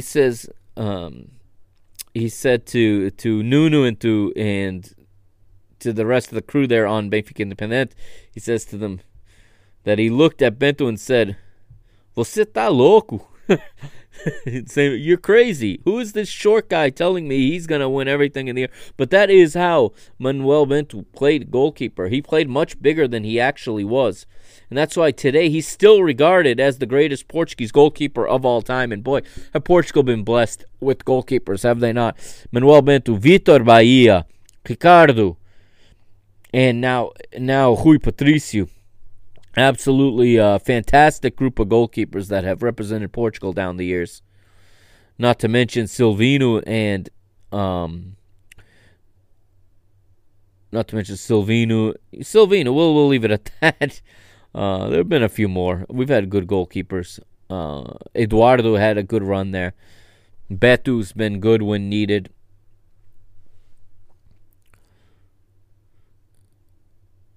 As Benfica still playing wide. Oh, the ball was played wide to, I think, Shalana, and he's cramping up. Shalana is cramping up. That he has really worked hard. I have said that his work rate has been in very, very intense. Humberto plays it wide. Nene is still on the pitch too. I'll have to look up who came out for João Alves to come on. Ball is crossed in. Unless it was Veloso. Perhaps it was one of the defenders that was subbed off. Let me see. Yeah, perhaps it was Veloso. I'm starting to notice he is not here on the left side. We have number 5 there. I don't see a number 4 anymore. So I'm going to conclude that, without having it in front of me, that it was Veloso that was subbed off for João Alves to come on. So it's a 3-4-3, which is starting to make sense. But it's a formation that I find lends yourself to a lot of direct play, which, as you see them stretching out Shalana there, Benfica are out of substitutions. They've made both substitutions. That's all you get in 1983. So Shalana is going to have to continue. So they're trying to stretch him out. Interestingly, I wonder if they're trying to hydrate him.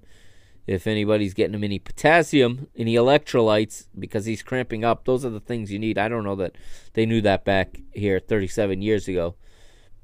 And here goes Stromberg with space in front of him to run. Another workhorse. Absolute fantastic work rate from Stromberg. Nene will win the corner. Basically, every attack-minded player on Benfica's roster is on the pitch now. And we have a corner kick here as we are getting close to the dying moments of this match. I have 32 minutes gone by since we started recording. So we're probably at about 30 minutes of play right now.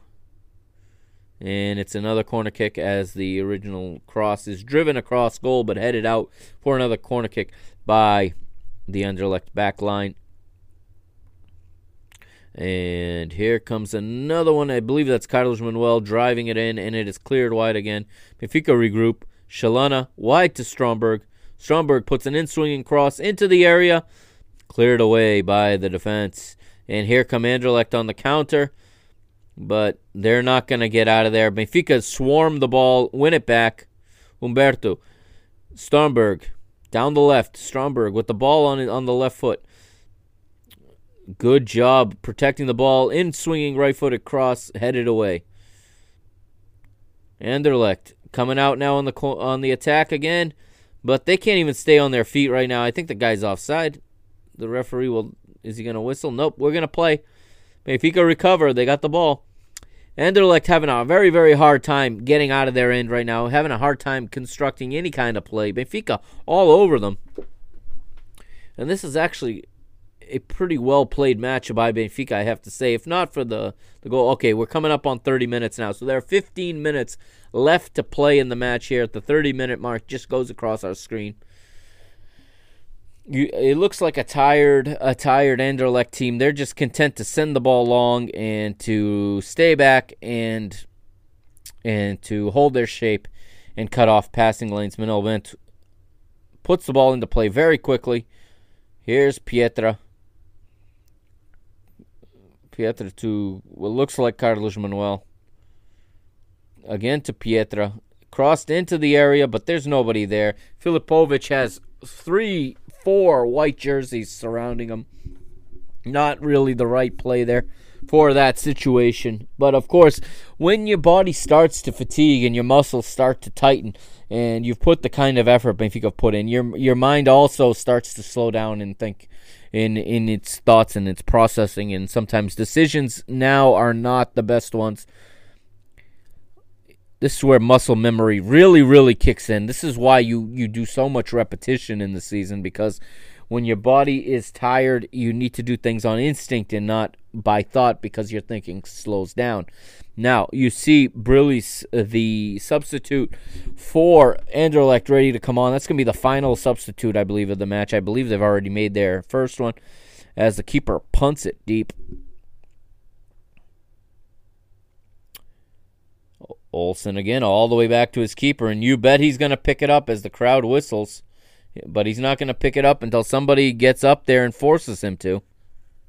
Well, it looks like he's going to pick it up. He could have stood on that ball for another 30 seconds.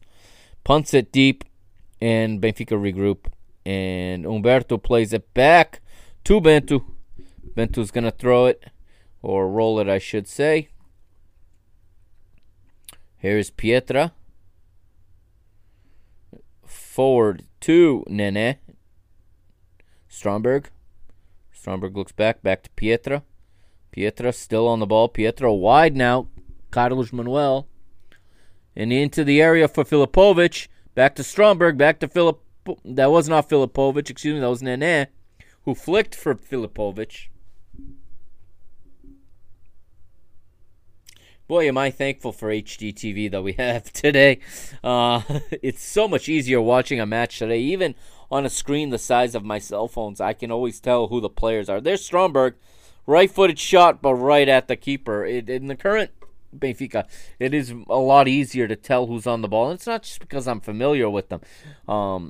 The quality of the video, the quality of the picture, you can read that. You can practically read the names on the back of the jerseys now. Here, it's hard enough to even see what the numbers are. As Olsen clears it again, Stromberg puts it back into the mixer. Headed back up. Here's Stromberg again. As Shalana plays it in for Nene. Can't get on it. João Alves pressures. And the Anderlecht backline clears it for another Benfica throw-in. And here comes the sub, Brila, coming on. Number 14. Let's see who's coming off, or will they show who's coming off? They didn't show it when it was Benfica's turn. It took 10 minutes to figure out who had come off the pitch. And I guess that's just not something they saw as important back in 1983 to show. It is interesting as we see a player down, probably cramping up as well. Looks like it's a warm night, and you see the team sharing water there. There's Glenn Stromberg. As one thing that's really interesting is the way the match is shot. As you see a lot more single camera action. They stay on what I call the hard camera a lot. It has clock there ticks down 34, 10, 11, 12. Coming up on the final 10 minutes of the match. And Benfica are definitely fatigued, but they're working through it. Very fortunate for Benfica that they have a 4-point lead in the Portuguese league at this point. With very few matches left to play, they can clinch it in the very next match day, and they do. Part of the danger of going deep in the UEFA Cup or in today's Europa League is just the wear and tear on the squad and the points that get dropped. And one thing I didn't realize until I did this mini-series here, this 3-part mini-series, and now we're concluding it tonight with this bonus 4th part, was just how many points Benfica dropped along the second half of the season as they went after this European, this UEFA Cup. And, you know, if Bruno Lage had dropped as many points as Eriksson did in this second half of the season, you'd be it would have gone more or less the way this season did go. And, you know, you'd have a good portion of the fan base calling for a new coach. And that's where we find ourselves with Benfica right now, dropping, 7 points, or I should say 8 points. They had a 7-point lead, now a 1-point deficit whenever this league gets back in order. Benfica dropped a lot of points. They drew a lot of matches. Granted, the difference is in 1983, you got 2 points for a win and 1 point for a draw. So you weren't losing 2 points with every draw. You were losing 1. It made it much harder to come from behind the way Benfica did in 2018-19 and the way Porto has in 19 and 20. Of course, with 10 rounds still to play in the 2019-2020 season, whenever that is resumed. As if you're listening to this in the future, of course, I'm talking about the 2019-2020 COVID-19 outbreak that suspended the league. If you're listening to it now in 2020, you know exactly what I'm talking about. Good thing about doing these classic old school watch-alongs is that they are timeless and they age very well, as opposed to talking about current matches, which become old news very quickly. Now here's Anderlecht into the area, and a good recovery there by, who is that, Umberto? I believe that's Umberto getting all the way back. He covers a lot of ground for us, as you see him cramping up as well, the captain. He gets back, covers a lot of ground, and plays it out for a corner kick. And definitely physical and mental fatigue visible on the faces of the Benfica players. They've been chasing a result now. They began the match chasing the result. They got ahead for about 7 minutes before Anderlecht went ahead in the round, went ahead on aggregate and away goals, basically forcing Benfica now to chase for the rest of the match. And I think the wear and the exhaustion factor is starting to set in as they're starting to resort to a lot of long balls into the area. And that's never been Benfica's style of play, especially not here in 82-83. They've been a team of fantastic movement and fantastic combination play, good technical play, good tactics. But they are starting to resort on these diagonal balls. That's going to go to the goalkeeper all day long. An in-swinging ball from that angle, and that's a cross we see in our modern game so often, and it's a cross that absolutely drives me crazy because the percentage of getting on it is so low, and even if you do, it's very hard. You're not facing the goal when you get on it. You have your back or your side to the goal at best, and you have to change the direction of the ball. Here's Carlos Manuel. He's going to play with Pietra. Nene, Filipovic, Nene, Alves, Carlos Manuel. Alves is taken down on the give and go there, and the referee is going to whistle for a foul right at the edge of the area, inside the half moon. 38, we're up on the 39th minute now of the second half, and Shalana, Carlos Manuel, João Alves, all around the ball. This looks to me like a great spot for Shalana to have one left-footed, as the free kick is just outside the area to the goalkeeper's left, to Benfica's right. It's a perfect spot for a left-footed shooter to bend it around the wall and into the near post, or near the near post. And nope, I was wrong about Anderlecht's substitute. Oh, as the free kick was taken and it trickles in and the goalkeeper gets on it. Unable to capitalize once again, Benfica there. This is one of those days where they just can't get the right effort on goal after taking the lead. They've had their chances. They've had the situations to create the final shot on goal. It just hasn't come off the way you'd want it to. Not for a lack of effort in this one. As Shalana looks for Filipovic there. Benfica's starting to resort to lobbing the ball in, and we have a whistle. There's Shalana playing short.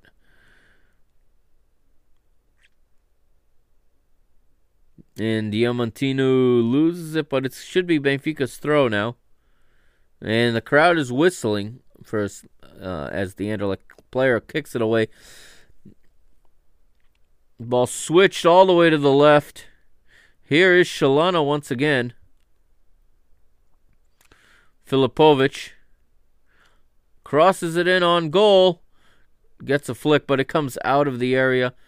Still Diamantino. He tries to play his teammate into the area, flips it up high, but the goalkeeper is out to get it, and now the goalkeeper is going to stay on the ground, obviously, for a little while. We are in the dying minutes of the match as we watch here, and we see the physio come on to the pitch with the magic spray.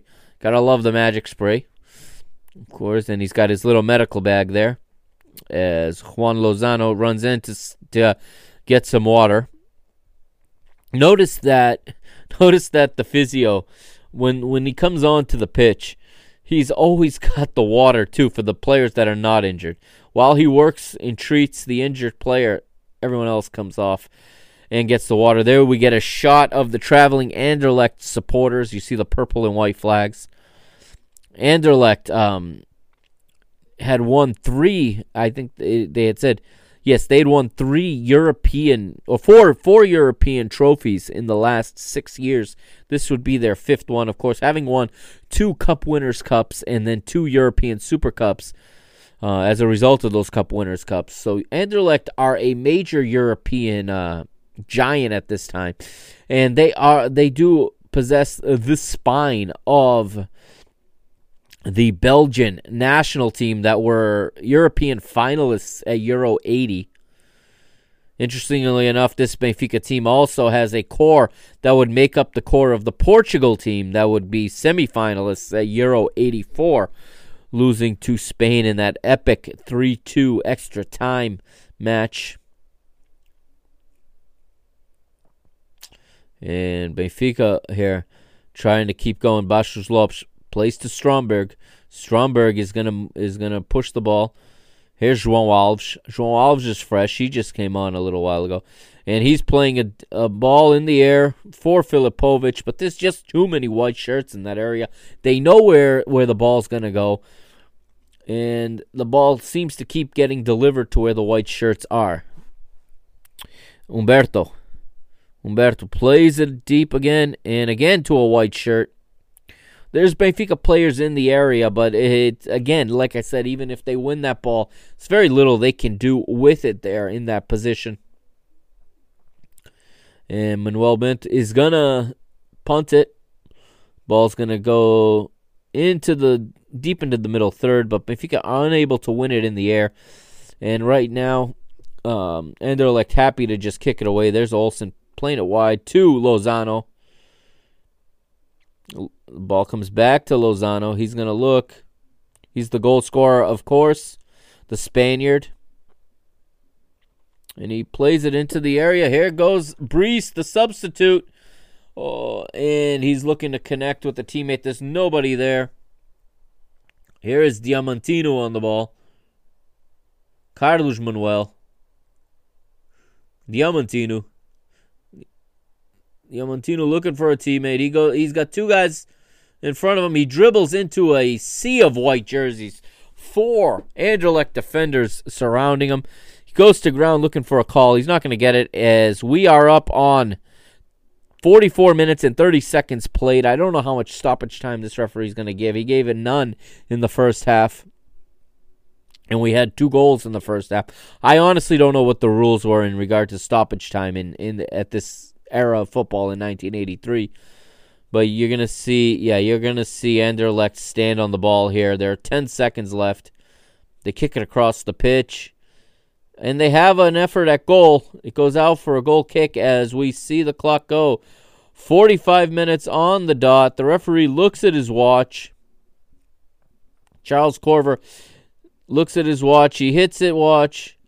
And here goes Shalana running at pace. There's seconds left. We're in the dying moments here.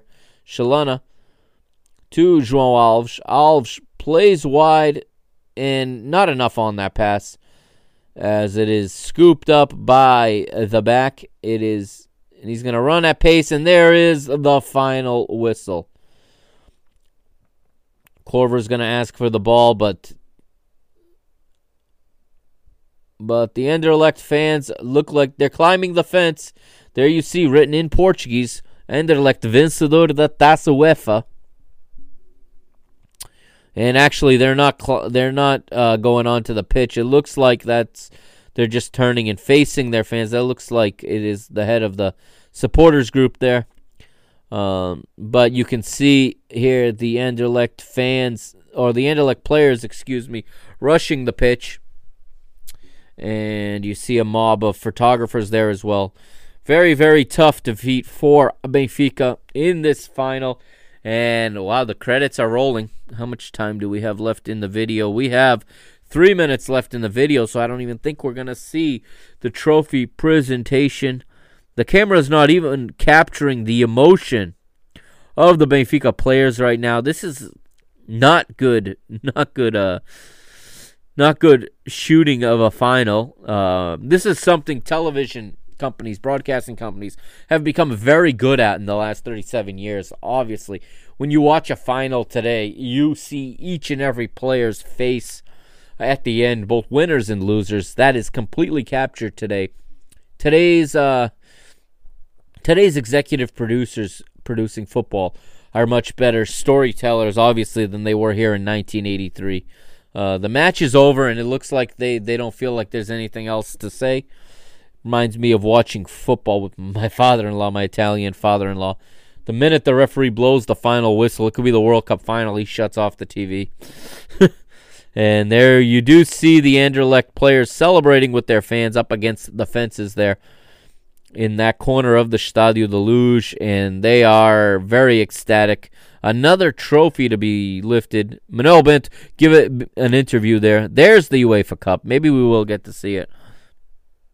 We've got 2 minutes exactly remaining on the video, and absolutely no pageantry here in the trophy presentation.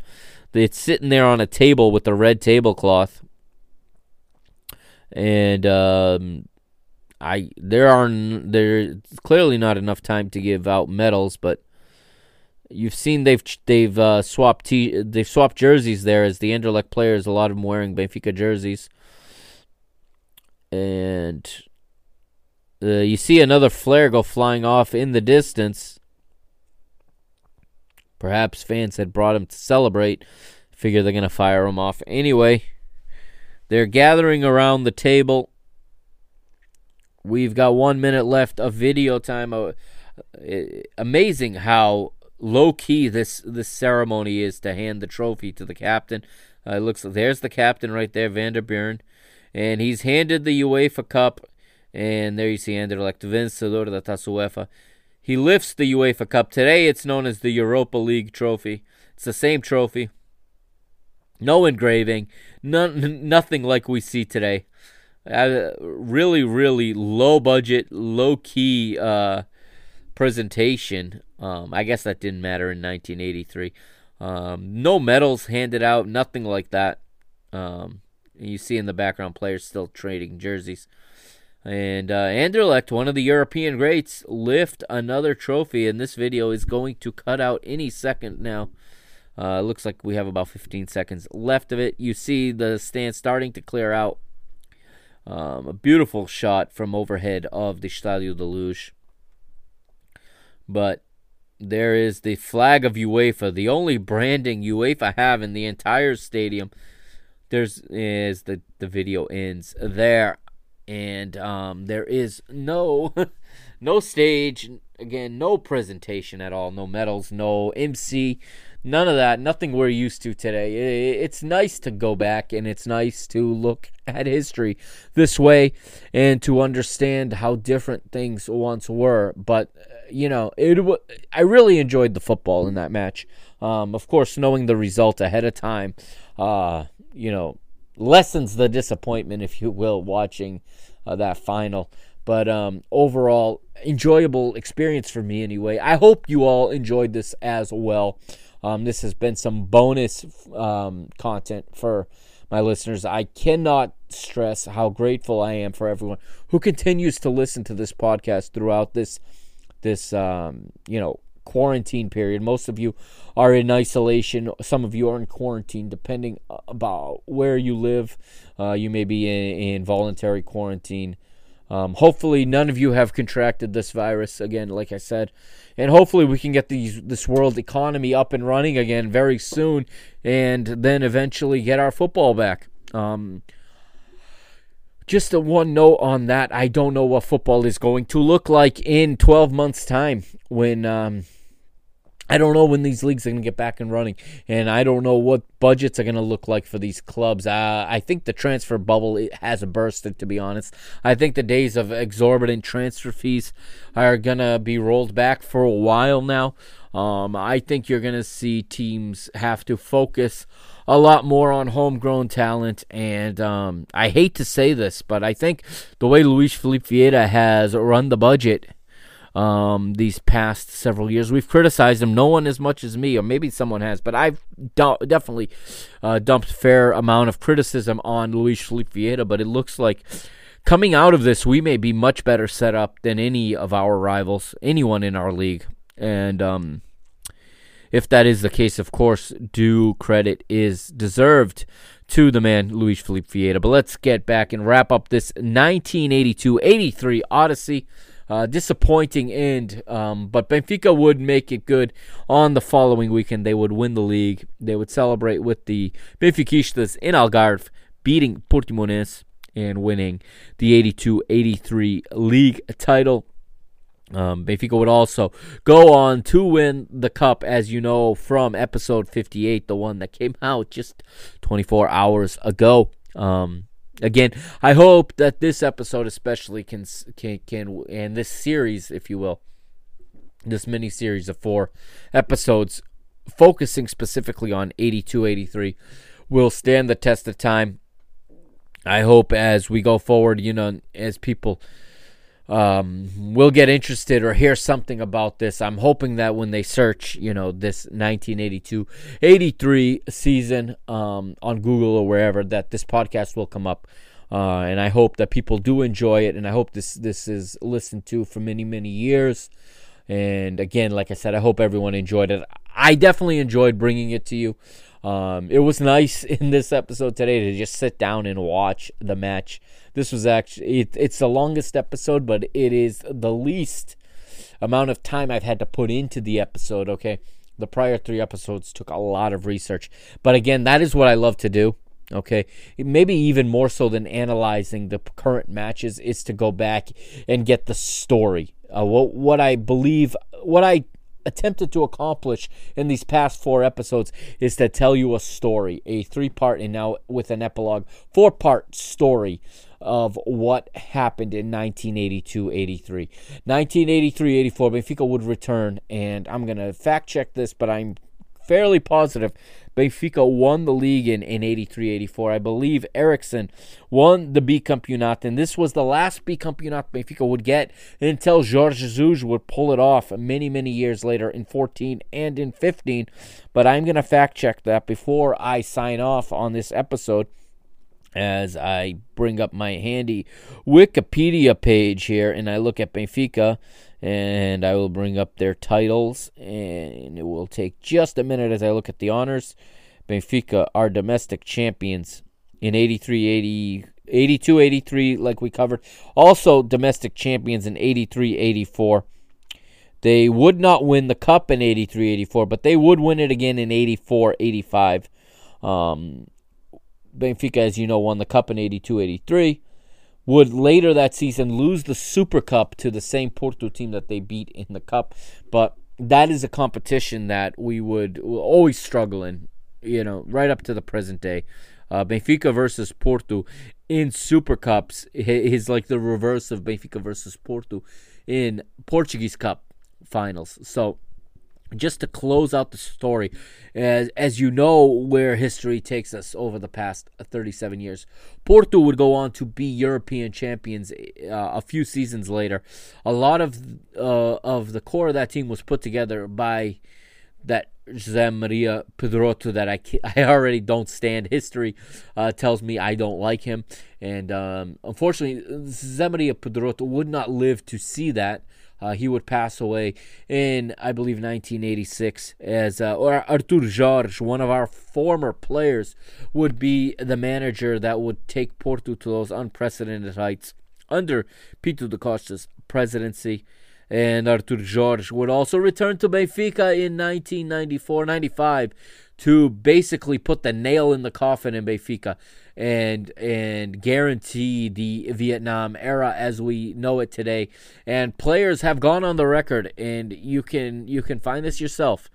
Players like Vitor Pineda, players like Isaías told Manel Damasio, future Benfica president, that Artur Jorge came to Benfica to destroy Benfica.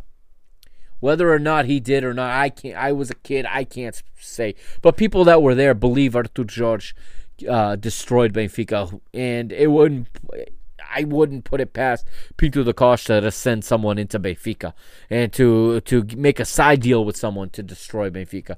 It would be a long, long time before Benfica would have another season like this. Like I said, Benfica would have another season. The next time Benfica would know the kind of success of 82-83 would be 2013-2014. Of course, under JJ, Jorge Jesus, Benfica would win the League Cup and the Cup, and then, of course, unfortunately lose the Europa League final to Sevilla in penalty kicks. Of course, in 2012-2013, Benfica would be on pace to have a great finish, just like they did in 14. But in that season, Benfica would lose to Porto in the 92nd minute on that horrific, I should say, goal from Kelvin. A few nights later, they would lose in the 92nd minute again to Ivanovic and Chelsea in the final of the Europa League, and then lose the Portuguese Cup final 10 days after that to Rui Vitória and his Guimarães side. But from that moment forward, Benfica have had a pretty dominant run in Portugal through the last 6 years, 5 titles in the last 6 years. All right, so thank you again, everybody. This has been Mr. Benfica. This has been 1982-83, historic season. Perhaps the best in Benfica history in terms of accomplishment, because yes, Benfica have won the European Cup, but in the seasons Benfica were European champions, they were not Portuguese champions, okay? I will fact check that before I sign off. Like I said, Benfica were European champions in 60, 61, 61, 62. They were Portuguese champions in 60, 61, and 62, 63. So in 60, 61, Benfica they did do the double. So you can make the claim that was their big season, that was their greatest season of all time, 1960, 61. But they didn't win the cup. They did win the European Cup and the league. That was a double. Benfica were on par for a treble here. I guess we could have a whole show debating which season was greater. But I hope, again, that you enjoyed this trip back in time. For those of you that this was the first time hearing this, I hope you enjoyed it, like I said. And I certainly enjoyed bringing it to you. And what I'm going to do now is I am going to record some more of these watch-alongs. And they're going to be some watch-alongs for a little bit as I start a new project. And by that I mean a new series of episodes about a specific time or a specific topic in Benfica history. Not sure yet what it's going to be about, but I'm going to start doing the legwork on that. In the meantime, there'll be some more watch-alongs to listen to, and maybe some other special presentations. I have some ideas in mind, so I will keep bringing you this content going forward until we have Benfica playing football again here in the year 2020. Thank you for joining me on this episode 59. Thank you for joining me in this look back, this review of 1982-83. Once again, this has been Mr. Benfica. I am the Mr. Mike Agostinho signing off, and I'll see you next time where we will be at episode 60.